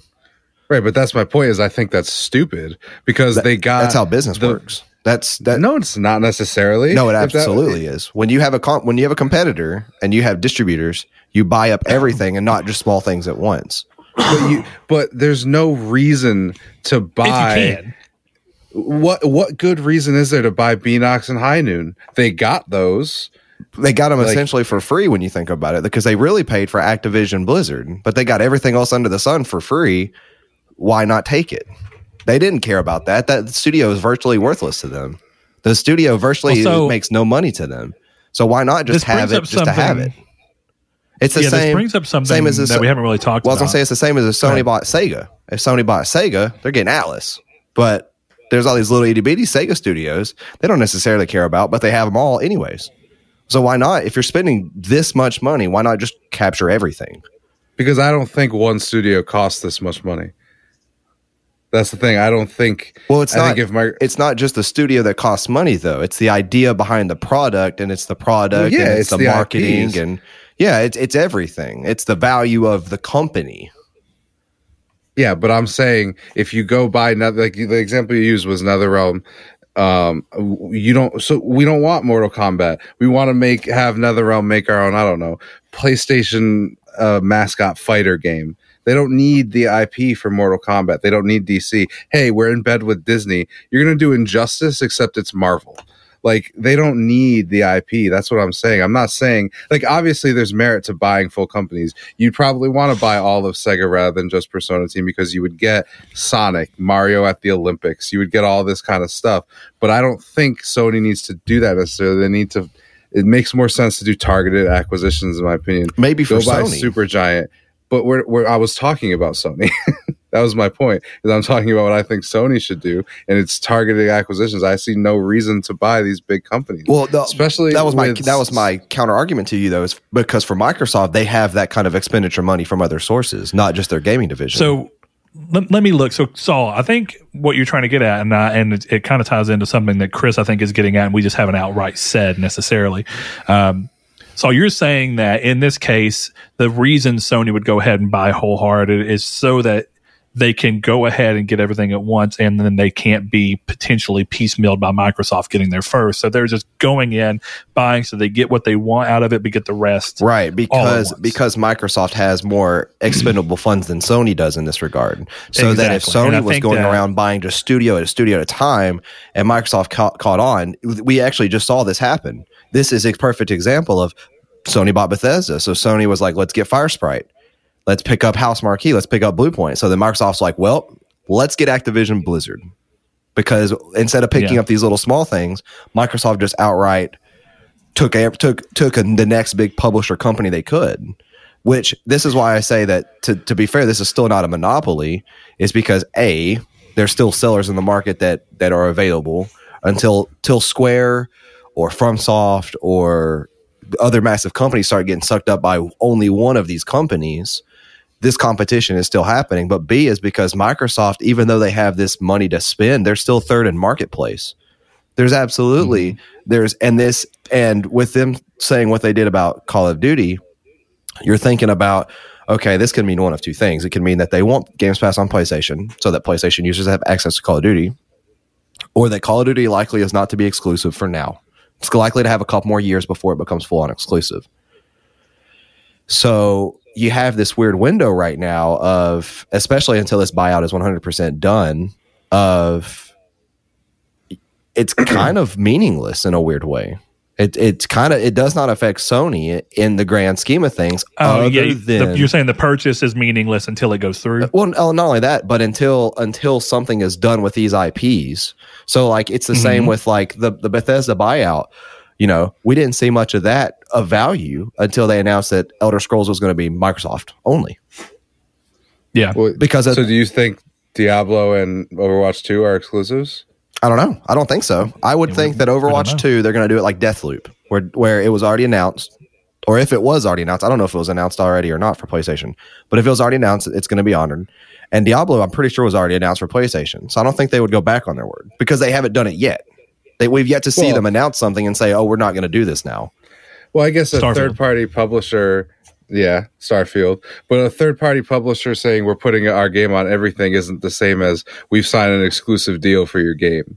I don't think, like, it would be bad optics, but at the same time, no, it wouldn't, because we just bought you. No, why would we give you Diablo for? Yeah. Just because I say, hey, I'm going to give you and Brett a sandwich, and then I go, you know what? I was hungry. I saw I ate your sandwich. I'm giving it to Brett instead. Well, historically, if you were a person that said, I'm going to give you all a sandwich, and you gave us a sandwich, then it's less likely for me to have a worry in my head that you would eat my sandwich.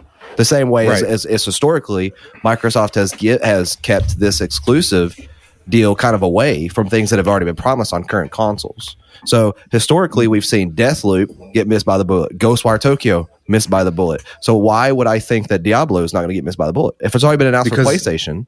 Diablo is not an exclusive contract with PlayStation. Deathloop and Ghostwire were specific contracts to, we are only on PlayStation. Well, it's the same could be said for Elder Scrolls, though, but the opposite.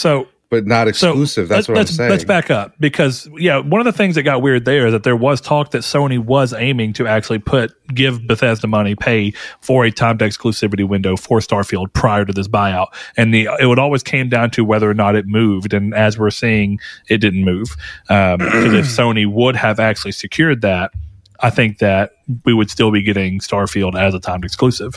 That, or behind the scenes, Microsoft thought that Starfield was such a big thing that they were willing to break contract on one of those and have to deal with the ramifications of breaking contract. Those are the two options, basically.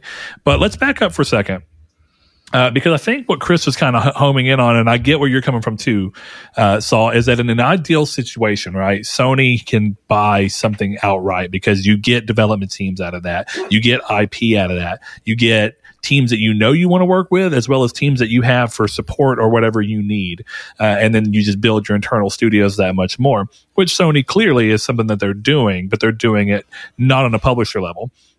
Now, what gets weird is because Sony's not doing this publisher level thing, and almost everything that they've bought has been things that control their own IP, or that they already owned enough of the IP of. Like if you think about buying Bluepoint, Bluepoint doesn't really own any IP. Everything that they've done is just remasters. So you're strictly buying a studio, a name, and its workforce that does great work, right? And I think what what Chris is kind of putting at is we've seen Sony take this move of not worrying about IP as much. Like when they bought Insomniac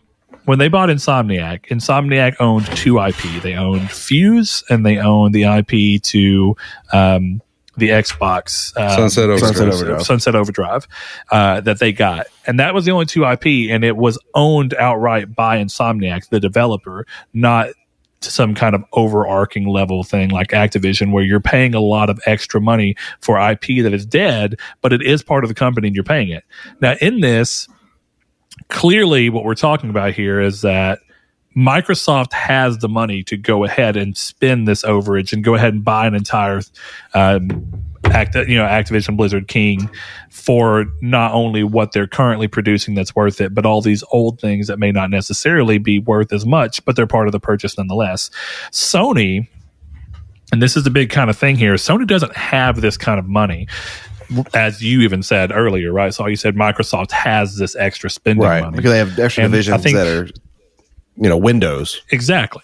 I would also kind of push back on that a little bit, because I think Sony may not have the cash on hand, but Sony could get the money if they wanted to. It is still Sony. They could.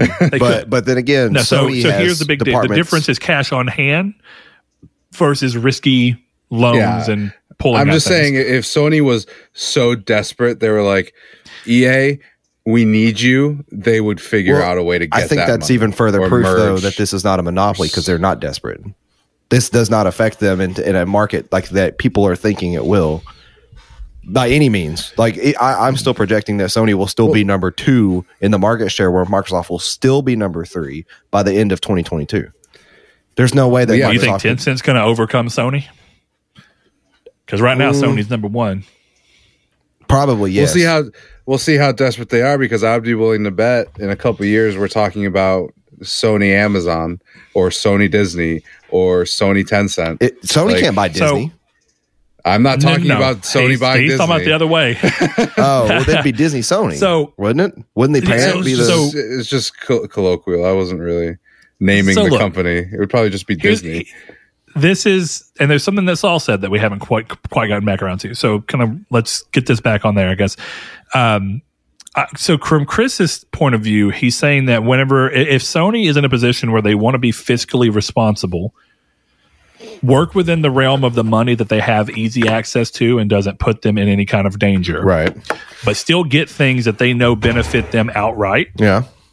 That it would be smarter to go to Sega and go, listen, we want the Atlas team, and ideally we'll buy just the IP for Persona. They could do that. I'm actually surprised they haven't already. They could say, listen, we want the Atlas team, and because we don't want to get weighed down by any extra cost, we want to buy the Atlas team, and you can retain full ownership of the Persona IP. We will bring them over here. They're known, and we can, all we want is to be able to say developed by the team that made Persona. They could be able to get marketing rights in that, and then go, hey, here's the new exclusive PlayStation game, brand new original IP from the team that brought you Persona. Right. That could be Sony's feather in a hat. And then you could also do that with the team that brought you Mortal Kombat. Or you don't even need that with a studio like NetherRealm, right? Mm-hmm. You see NetherRealm on the box, you know who NetherRealm is. So like Chris said, you can go, let me buy the workforce that we know makes amazing fighting games, and then let us use our own IP, let them make new IP, or let them leverage this Marvel IP so that we can do all of this within ourselves. So I think that Chris is really arguing for Sony to be more fiscally responsible with their purchases by seeking out things that are 100% net positives to them, instead of doing what Microsoft is doing and sometimes buying things that end up being, hey, we had the money and the capital around, so we just bought a bunch of parts of this company that really won't benefit us in the long run. Right. But before we get too far out, I guess, Chris, I'll give you a chance to respond. Mm-hmm. No, sorry. No, I was just going to clarify, because I think in the end I agree with Saul's point, but I think what my point was more of, if you're going for Persona team, why do you care if Microsoft buys the rest of Sega? Why do you care if Microsoft buys the rest of WB if you got your specific team? That's kind of what I'm saying. Well, you don't, but that's the thing, is like most people and look at this from our perspective, the consumer's perspective. You really don't. The same way I don't care that Microsoft got anything that's in this buyout that's not really Call of Duty. So from like a personal perspective, like I said, I played Overwatch, I've played Diablo. I love those games. Those are good games. But I don't necessarily care that Microsoft has them, because that to me is not forcing me to make any new buying habit, to make any kind of new buying choice. Sure. As with these grand IPs, and see, this is the weird part too, is like Atlas, while that's a fantastic example with Persona, I'm glad that Brett clarified that, make a brand new IP from that team, because it's kind of like the Square Enix thing of like, why would Sony buy Square Enix? Because we already see that the market share for those games exist tenfold on Sony consoles, where the same thing for Persona. Like, what Persona game are you going to buy on Xbox right now? Like, there's not a single one. Is Persona 5 Strikers? Dancing All Night. Well, yeah, okay. What Xbox fan is playing Dancing All Night, but not 4 or 5? No, I agree. Yeah. That's kind of the thing. And that leads me to a thing. Like, I understand that there's exclusivity right now, right, on certain things, and like definitely the new layer of Final Fantasy, where Final Fantasy 7 and Final Fantasy 16, we're not seeing, it looks like, Final Fantasy Stranger of Paradise. So that's going to be multi-platform. So it looks like Sony's targeting specific games they think are going to leverage them in a big way. They did it with Deathloop, and I think it was a smart choice. Deathloop did do well. It reviewed well, and it was a reason to have a PS5. And if they get really lucky, they'll get similar luck out of Ghostwire Tokyo. They'll get similar luck out of Forspoken. They might get similar luck out of Final Fantasy 16. They probably have a higher chance of getting luck out of 16 than Forspoken, but we'll see. Point being, still nothing within that. Again, it wouldn't be an immediate hit because there's so many contractual agreements there that if Microsoft tried buying Square right now, it would be pointless because they're so tied into years of exclusivity with Sony, just from a contractual standpoint, unless they chose to buy and break. But if the reality is that Microsoft wanted to push, and if you really wanted to go, why would Sony benefit from gaining Square Enix and like actually acquiring them? It would be so that 5 years from now, Microsoft can't find a window where it makes the most sense and go, we're going to buy them because we want the games that Square offers that would give us a bigger up in Japan that we don't ever, like, we've just never really had. And Microsoft has not had a strong performance in Japan. And if they want that, an easy way to do so is to buy out a company like Square and then make every single thing that you can exclusive, and then add everything else that you didn't have exclusivity to Game Pass the moment that you acquire that company. And then suddenly you have a much more attractive Japanese product. So if you look at each isolation and why they might buy a company, Microsoft has enough money and enough ability to just kind of move around and buy these things, cash outright, so long as the board keeps approving them, to eventually reach something that is very, very close to a monopoly. But the reality is that as long as Sony are there and they have the means to make their own games and their own consoles, and Nintendo are there and they can do the same, they're still not a monopoly. They're just getting uncomfortably close. Saul, something you said a little earlier is that, and I make sure I didn't misunderstand it, you said it quite a bit earlier, is this idea of Microsoft, sounded like you were hinting at Microsoft pushing Sony into a position to spend money in a way that would put them at danger to need to sell to stay into a company. Huh? That's kind of what it sounded like, but I'm wanting to double check. Earlier in the show, you had mentioned Microsoft doing this could put business pressure on people. Pressure, yeah. Oh, hold up. Chris's laptop crashed. Hey, sorry about that.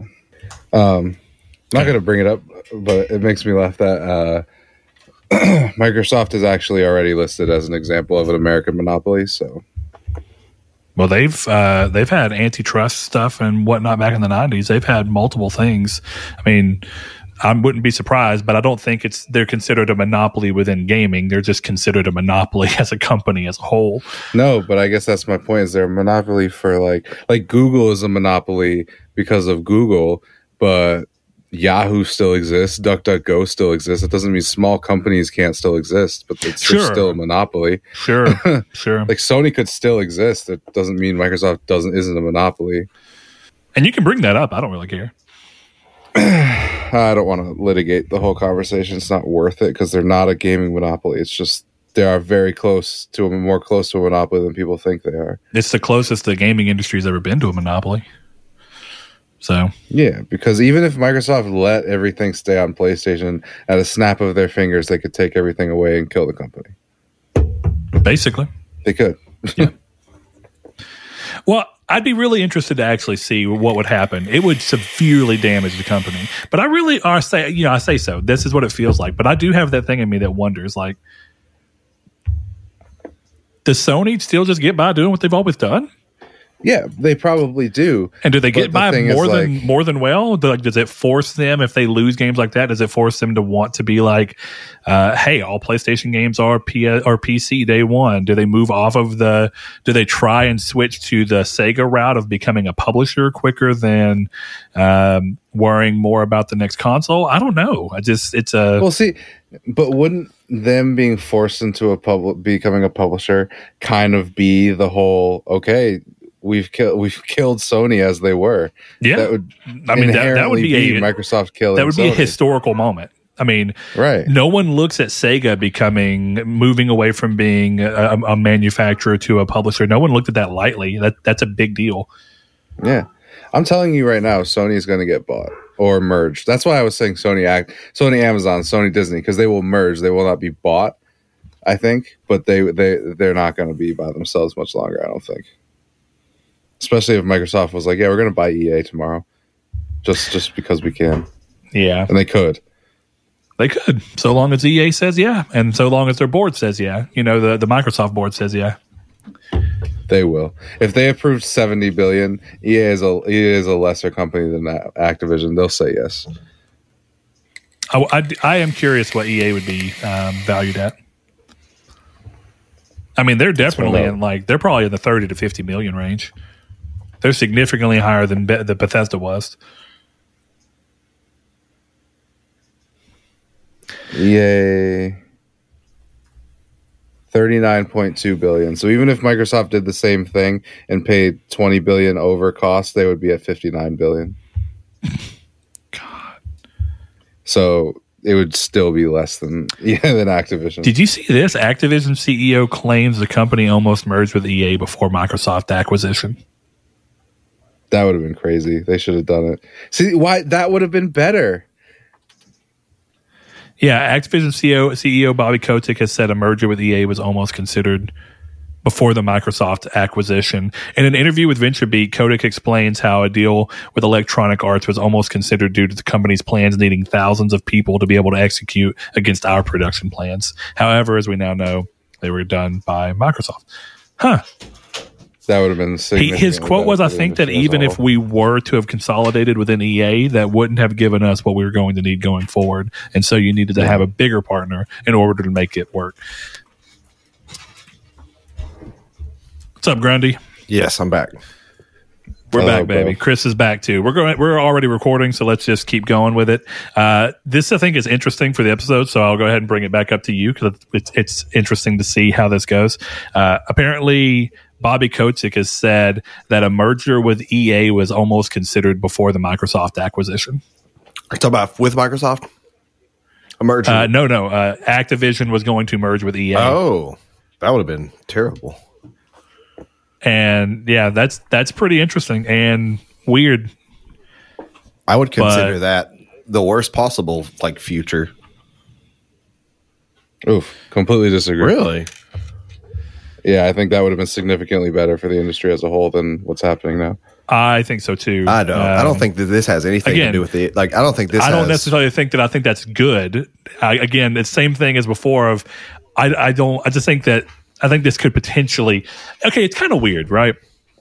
History with EA and buying out makes you think no, because a lot of good stuff might be closed down and shuttered. But at the same time, I'm trying to be really mindful of what constitutes being good and bad, and what are you really looking at it for? Because if you look at kind of what we're talking about here, there's a lot of benefit that could come from Microsoft, right? Microsoft could deal with all the stuff that's going on and making the place, a sexual abuse haven and stuff at Activision.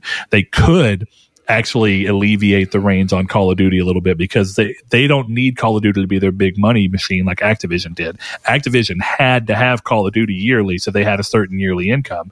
But now that they're within Microsoft's fold and that expectation is going to be considerably less, and it won't be the pillar of the company, all they really need to do with Call of Duty is still make it good, get it out there better. So it makes more sense for them to be like, we're going to let you make Call of Duty with a break between every year. That way, when it comes back, people are more excited about it. But Warzone can be the evergreen version, and Call of Duty campaigns and smaller multiplayer modes will be 2 years, they could do that, and they could free up some of these teams that maybe got put onto Call of Duty when they didn't really want to. Like Toys for Bob had plenty of people leave.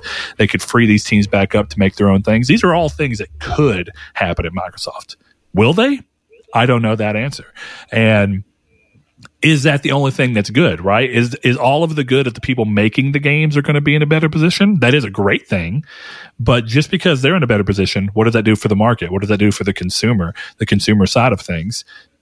Is our side of things automatically better if the developer and company side of things are better? Maybe, maybe not. And I don't exactly know how to break those things down. So it is weird. I'm not sure. If I had to be honest, I'm not sure why I think that this is in my gut not the best move for the industry, but something that's happening nonetheless.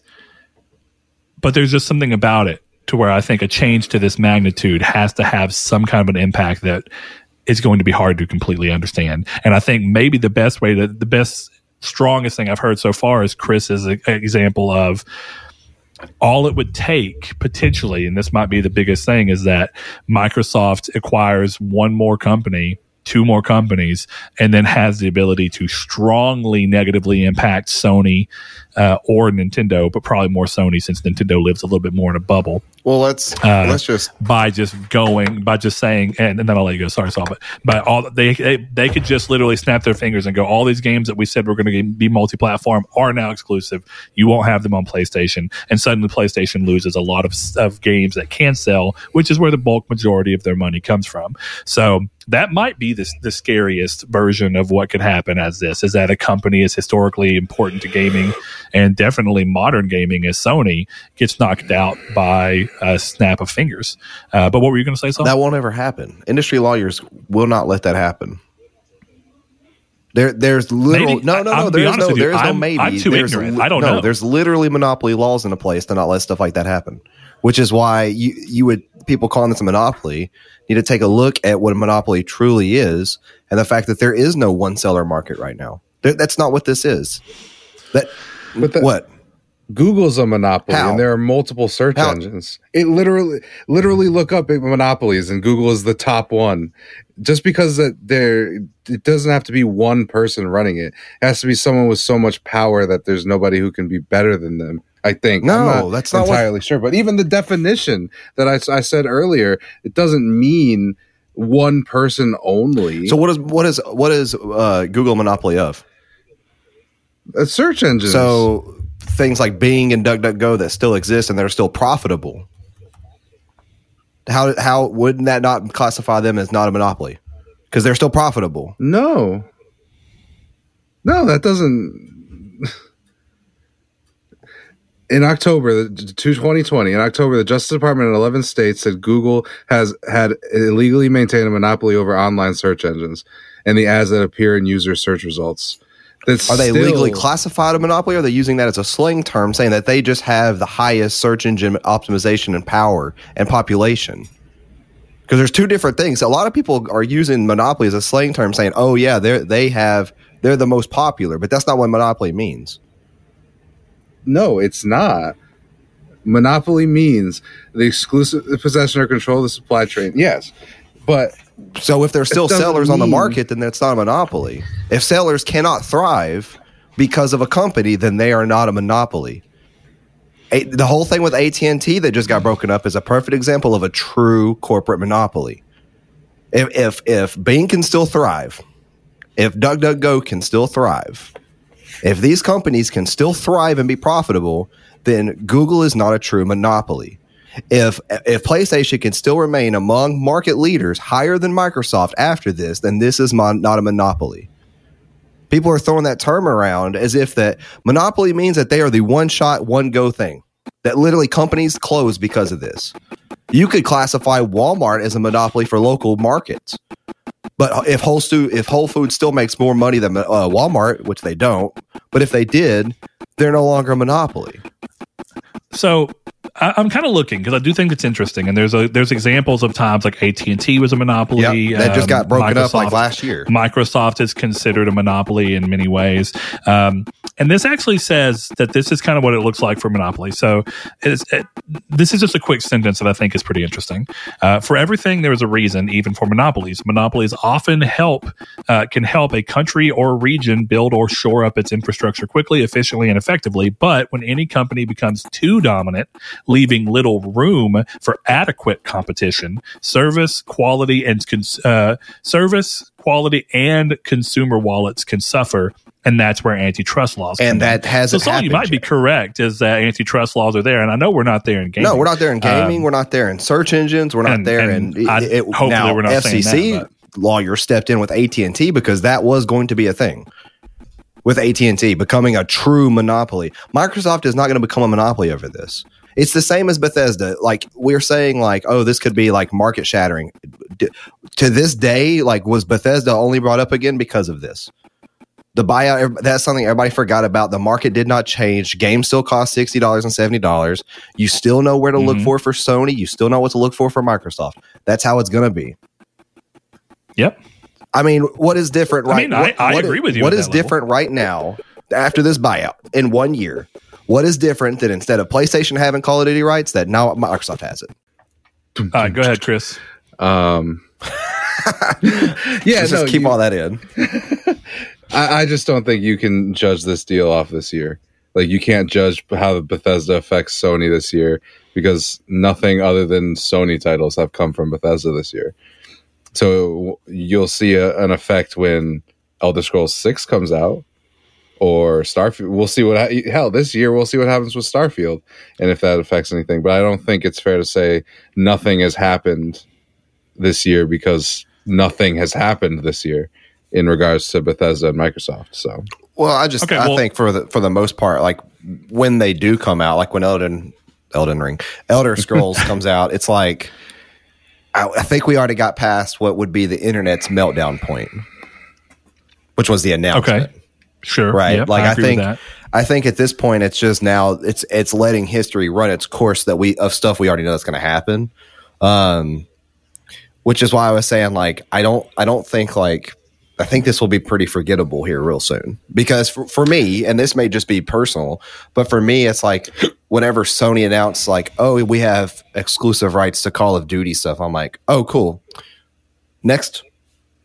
Like next, what's going on next? Like, it's like, I kind of move past this kind of stuff more relatively, easier than most until something else happens. Like until something, I'm sure that we're going to get news that Call of Duty is Games Pass day one, and it will never be an exclusive to Sony again. And then we can speculate, when will Sony do Games Pass at that point, if they do. But until now, it's like I don't really see this being a massive shakeup in gaming. I kind of just see this as like a daily business kind of like, let's move on to the next big thing. So you're saying like on the consumer level, or do you even on the consumer? I guess what you're really saying on the consumer level, it's you don't see any real difference happening even after the acquisition goes through, outside of right because just kind of being a difference of who is actually paying the bills. Yeah, and then on the business level, I think we're just going to see Sony do something, or at least I think that's the speculation, because that's what I was curious about. Let me go ahead and ask you that, because then I want to wrap this up with one small conversation that I'm curious to see y'all's thoughts on, because it's been a big thing here. Okay. So what do you think, if there is something, what do you think is Sony's answer to this? I don't know. I really don't, because like we talked about, I don't think buying Square is the solution. I think that if they bought something like EA, I could see that, but at the same time, I really don't care for EA that much. That's why I said the thought process of EA and Activision pairing up is like, you kind of have like my two least favorite in terms of morality and in terms of like business practices teaming up. So like I'm automatically going to disagree with a lot of stuff they do. But yeah, when we already see Square just continue to be rock stars on Sony platforms. You see Atlas do the same thing, other than having their star on Nintendo stuff with like SMT. So I honestly do not know what Sony will do. I was actually surprised when they got Firesprite, so I would be curious as to who they go after next. Yeah, I think Sony's thing is get good, competent developers who are, and Firesprite was pretty new. Firesprite was actually started by ex-Studio Liverpool people. So this is Studio Liverpool's who Sony closed down in like 2012. 2007 or 2012. I thought it was 2017. Yeah, it might have been 13, but it was around the time that the Vita launched because they came out with Wipeout 2048 and then closed them. Again, it's fantastic. So those people left and made Firesprite, and I do think it's pretty interesting that after being closed by Sony, they were willing to be reacquired by Sony. But Sony's also in a lot stronger of a position now. So there's that. You have an entire generation of being very dominant with the PS4 to help with that, and it seems like they're doing it again with the PS5. But I think Sony's big play here is to get teams that they know they can trust, that they have a good work relationship with, who don't have a lot of IP weighing them down to bump their cost up. Because the thing is that they got a lot of development staff out of the Firesprite purchase for not very much money. And the same argument could be talked about with Insomniac. They got a couple of IP. Most of the IP that Insomniac worked on, Sony already owned. So instead, they just get a top-notch host of developers that they pull in. When they bought Naughty Dog, same thing. When they bought Sucker Punch, same thing. Sony does not have a history of buying something to really just brute force its way into it. Normally, it's something that they've worked with enough, and some people don't like the word brute force, but I mean, it really is kind of what goes on. People don't look at the difference of how Sony has always typically bought stuff, which is to work with a developer and work with them enough to earn a position of understanding with them, and then buy them, but seldom do they buy out the ability for other people to enjoy something they've already loved. So in that sense, I think the real thing I want to talk about now, and I want to wrap the show up with, because I'm starving, and I'm sorry, my appetite's been all over the place since COVID. There's this thing going around, and even Colin said it, and Colin is not the only one to say it. But this happened with the ZeniMax purchase as well. This idea that goes around across some of the gaming media sphere, a lot of the Twitter sphere for gaming, a little bit of the Facebook sphere for gaming, and a little bit of the scuttlebutt word of mouth, is this idea that Microsoft is just buying out companies that they didn't have a relationship that felt that close with, in order to gain access to things. So we saw them buy out Ninja Theory, which at the time felt weird because Ninja Theory had done far more exclusively with PlayStation, with Hellblade being a marketing by PlayStation, not Hellblade, but Heavenly Sword being there. And of course, that wasn't always a great relationship with Sony, but it was what it was. They bought out, of course, they bought out Obsidian. Another thing that just kind of felt like it was out of the blue. They brought up Inxile, felt like that was out of the blue. And the big thing that seems to be happening here is this idea that Microsoft just goes out and buys teams that they don't necessarily have a long relationship with, whereas Sony builds them up. And then with that, this idea that Sony builds long-term relationships and then offers ownership up, like we saw them do with Housemarque, Bluepoint, all studios that did pretty much all PlayStation games before their purchase. And how we continue to get good results from these studios, whereas Microsoft is 5 years into their beginning of acquiring a bunch of studios, and for the most part, they don't have a ton to show for it. They do have some to show for it, and I'm not really trying to nail them down, but I want to think there is a level of accountability here where Microsoft says this is to end their shortage of things, and we've kind of all been buying I won't say the lie, but we've all been buying the story of, well, we need time for this to turn around. So the question at large is, do you think in this point that Microsoft is doing a bad thing, or not even say a bad thing, but do you prefer the Microsoft take of just buying up companies that you think have talent, even if you don't necessarily have a good relationship with them? Or do you think the Sony way of building a slow, longer form relationship ends up with better output? Because I think right now there's an interesting split between what each company is actually getting from its output. So Chris, what do you think? I think it should be a mix of both. I think if you're good at identifying talent, you shouldn't need to spend 20 years building up a relationship just to buy a company because Tencent almost bought them. You know what I mean? Which is what seemed to have happened with Housemarque. You know, it's like Sony doesn't have a great relationship with Supergiant. They seem to have a better one with Microsoft. But you know Supergiant makes great games, so why wouldn't you buy Supergiant? Why wouldn't you go to them and be like, hey, what can we offer you? You know? Sure. Just because their game was on Game Pass or whatever, it's like that doesn't mean that you can't go out after them. I think cultivating relationship does do a lot of good work. Gets you things like, you know, Naughty Dog being a proven talent. But Naughty Dog got bought early. You know what I mean? They became that. They did.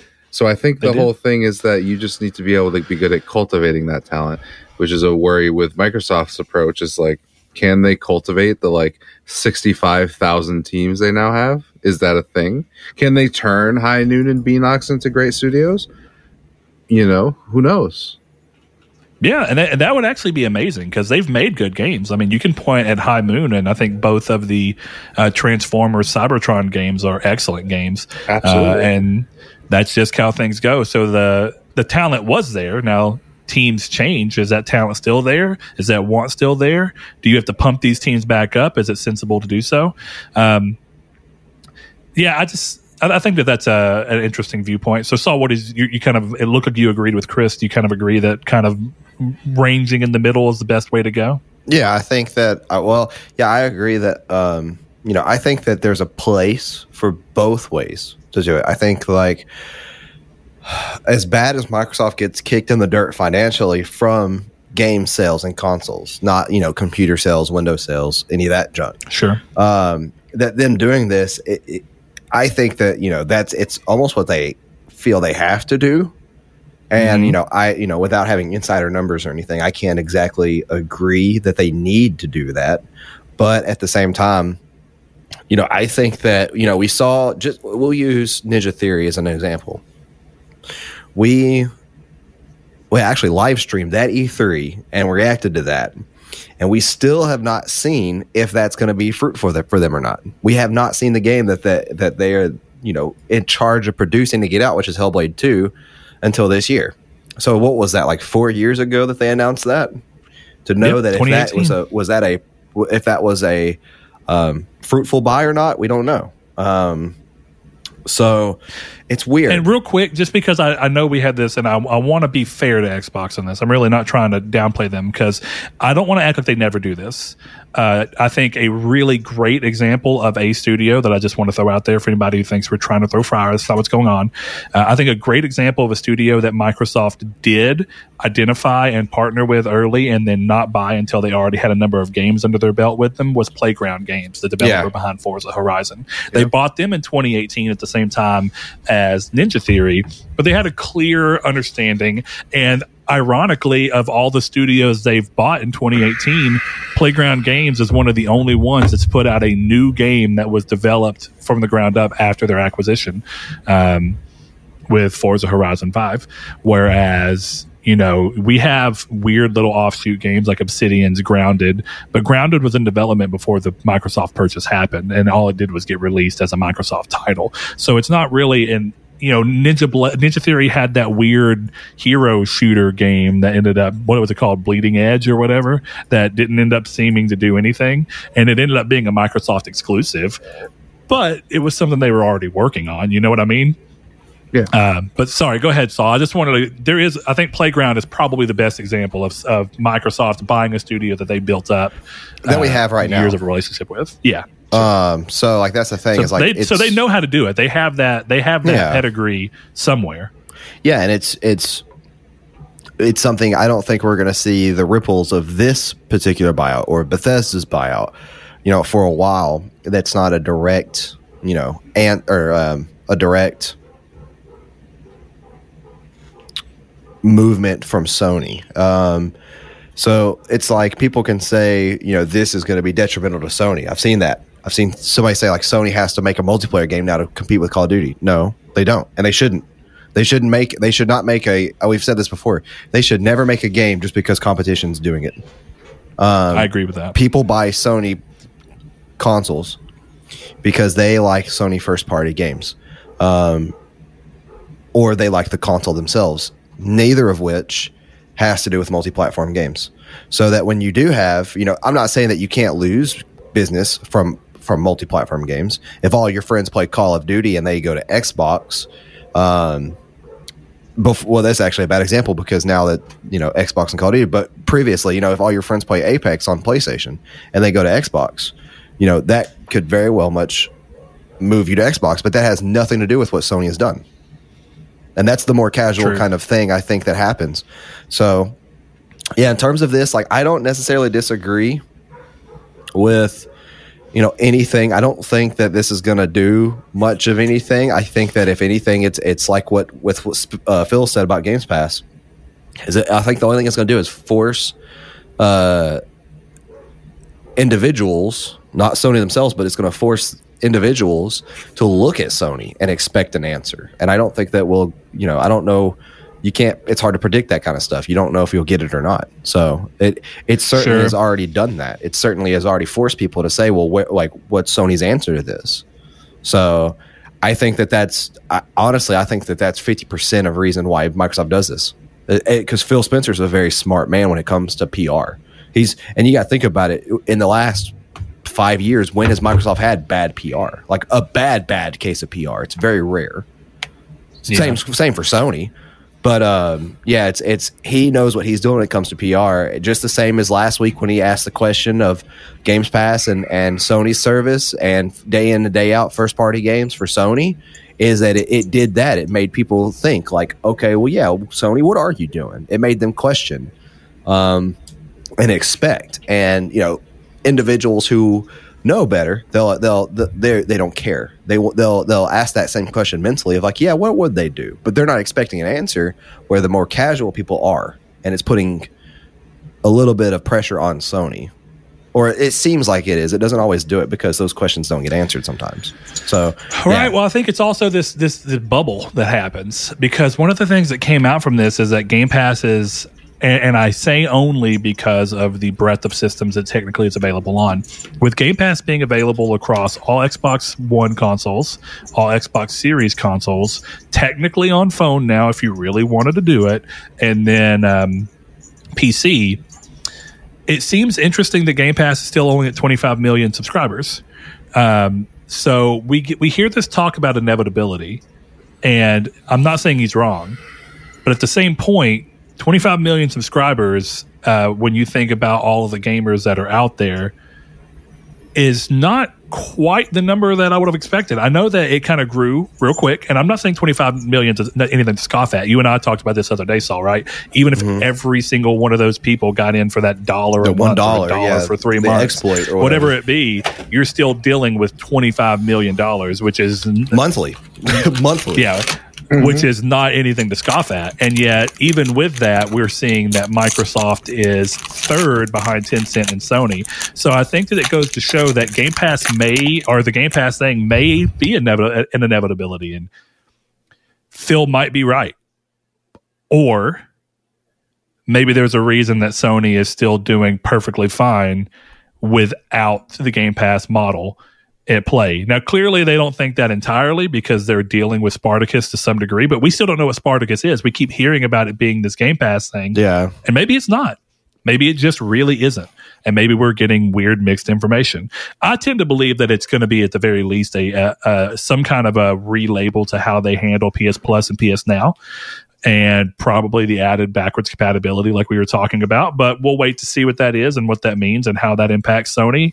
And if by the end of this year, next year, whenever this Activision thing goes through, if anything's really different, I think I kind of agree in that sense. But I don't think that there's anything else about this that I find too necessary to talk about. I agree with much of you. I think there's no reason to look at a studio that makes great games and not go after them if you know they make great games. I think Chris made a good point. Supergiant makes great games. And just because Sony doesn't have the absolute best relationship with them doesn't mean they can't go in there and say, hey, we like your work. We like the kind of games you do. We'd like to have them on our system and represent our system. And what can we do? What kind of workplace are you looking for? What kind of money are you looking for? There's a lot of questions to be had. And one of the things that I think from a management standpoint, can really work better with the way that we at least outwardly see Sony versus Microsoft approaching these things. And Microsoft could still be approaching it right, but they don't have the built-in trust that some of the developers do when Sony goes to them and goes, Bluepoint, we know that you like being independent. We know that you like having your own freedom of choosing what you want to do, but we think you guys do great work. And we think that we've shown time and again that our work environment is conducive to the way that y'all enjoy making games and making great products. And as a result, we think buying you out and still giving you all the freedom that you've always gotten with us makes you a good fit for us. And I think it makes studio management in a position like that be way easier to go, you know what? I feel good about this. Let's go ahead and do it. And that's the thing, is just because Microsoft has money does not mean that Microsoft will get the yeah. If a developer really doesn't like the idea of working with Microsoft for any number of reasons, they have the ability to go, we appreciate the offer, but you're not the work environment that we're looking for. Right. And that might be the basic answer. And maybe Sony's real retaliation to this is nothing more than doing what they've always been doing and just going to people and go, listen, we're offering you this acquisition opportunity because we think that we'd be a good fit for you, and we'd help you thrive into making the things that you want to make and have always wanted to make. Whereas I think Xbox has a little bit more of a burden of proving that is actually what they're aiming to do.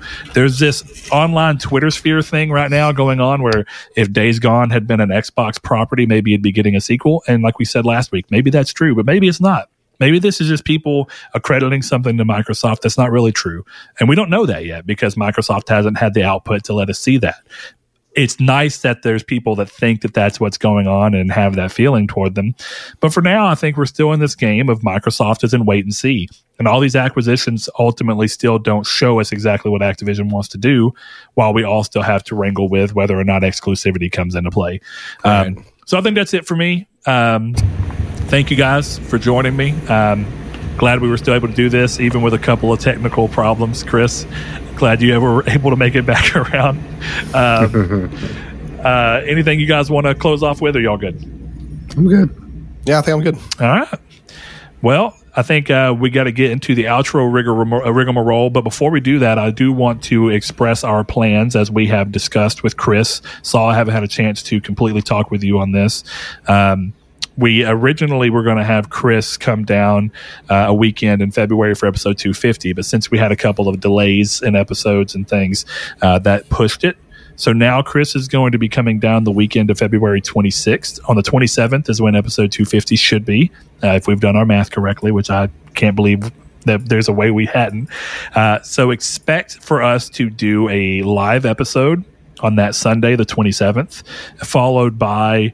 Let me make sure I'm getting this right. Is it just going to be Chris and you, Saul, seeing who can get the furthest in a single run of Slay the Spire? Is there a way to do competitive in Slay the Spire? How are we going to be doing this? I don't think there's a way to do competitive Slay the Spire, is there, Chris? Like, I don't think I'll do the game. Yeah, so it'll just be... I guess we could just do... kind of like we did with Dead Cells, where we see how far someone can get in a single run. See who wins in an hour the most time. Yeah, and of course we'll just be hanging out. Going. Yeah, I will be modding out. I'd be being the mod and the person who's answering questions. You guys can hang out with us, talk with us, chat with us. We had a listener who asked if we've thought about transitioning to a live show, and there's a lot of reasons why we quite haven't. Some of them are technical reasons, some of them are time reasons, and whether or not a Sunday morning is going to be ideal for most people to be able to join. But there's your opportunity to come in, hang out with us on a live. We're going to start trying to do those more often, at least every milestone episode. Not necessarily Chris flying down, but the idea of a live episode, if nonetheless. I mean, if Chris could fly down once a quarter, that'd be pretty cool. Yeah. That's a lot of time and commitment. If you want me to fly down once a quarter, you can go to our Patreon at patreon.com/Nartech. Chris knew exactly where I was going with it. Yeah, but you can make that happen by going over to patreon.com/Nartech, like the Lord Corgi did this past week, even though we've been off and on. Thanks a ton. Everyone who's joined lately, you guys are awesome. Sorry for the episode if it's a little out of hand. I tried my best to maintain it in my COVID-filled mind. So hope you enjoyed it. And I think the biggest last question here is, what do you individually think of the Activision merger? That'll be our community's take for next week. I won't say merger, the Activision buyout, because that's what it is. In a lot of ways, Xbox isn't becoming Xbox, Activision, Blizzard King. So what do you think of this buyout, this acquisition? You can, of course, always let us know in the comments below. You can hit us up on the Discord and just talk everything about this episode with us in the Discord or the podcast open discussion segment there. The Community's Take question, where we'll actually kind of read some of your answers next week, that's also on there. There's a dedicated channel that you can answer once we ask the question, and there you can also do that on Twitter at Triangle SQRD and on Facebook at Triangle Square, the PlayStation Podcast Group. Remember, be asked to let in, we'll gladly let you in. But I think until next week, this has been episode 245. So we will be back next week to see you guys for 246. And we thank you a ton. Thank you. Shout outs to our patrons. I don't have that up, but we know that one of them is Mr. Lord Corgi. So, Lord Corgi, thanks for being our newest patron. You get the big shout out. And let's see. Apparently, I got to relog into our Patreon. This is what you get, guys. You get on-the-fly stuff right here, okay? We have the Lord Corgi, Salvador Garcia, Ham and Egger, Bailey Robertson, Rob Wortpoint, Mark Schutz, Cypher Primus, Kyle Grimm, Richard Schaefer, Rude Days 93, Joshua Lago, Kevin Bacon Bits, Luke Rabbit, Luke Bartolomeo. Sorry, it's the same guy, but you get listed twice. Thanks, Luke. Danny Villalobos, Solitary Red, Jehudi MD, Sean, Josh Ayers, Derek Porter, Constantly Kenny, Matthew Green, Sean Santarude, Steven Salazar, Shadowist, and of course, my name is Dan. Thank you all for your long months of patronage, for those who have been around for a long time, and for the new ones. Thank you very much. We will see y'all next week. Bye-bye. Bye.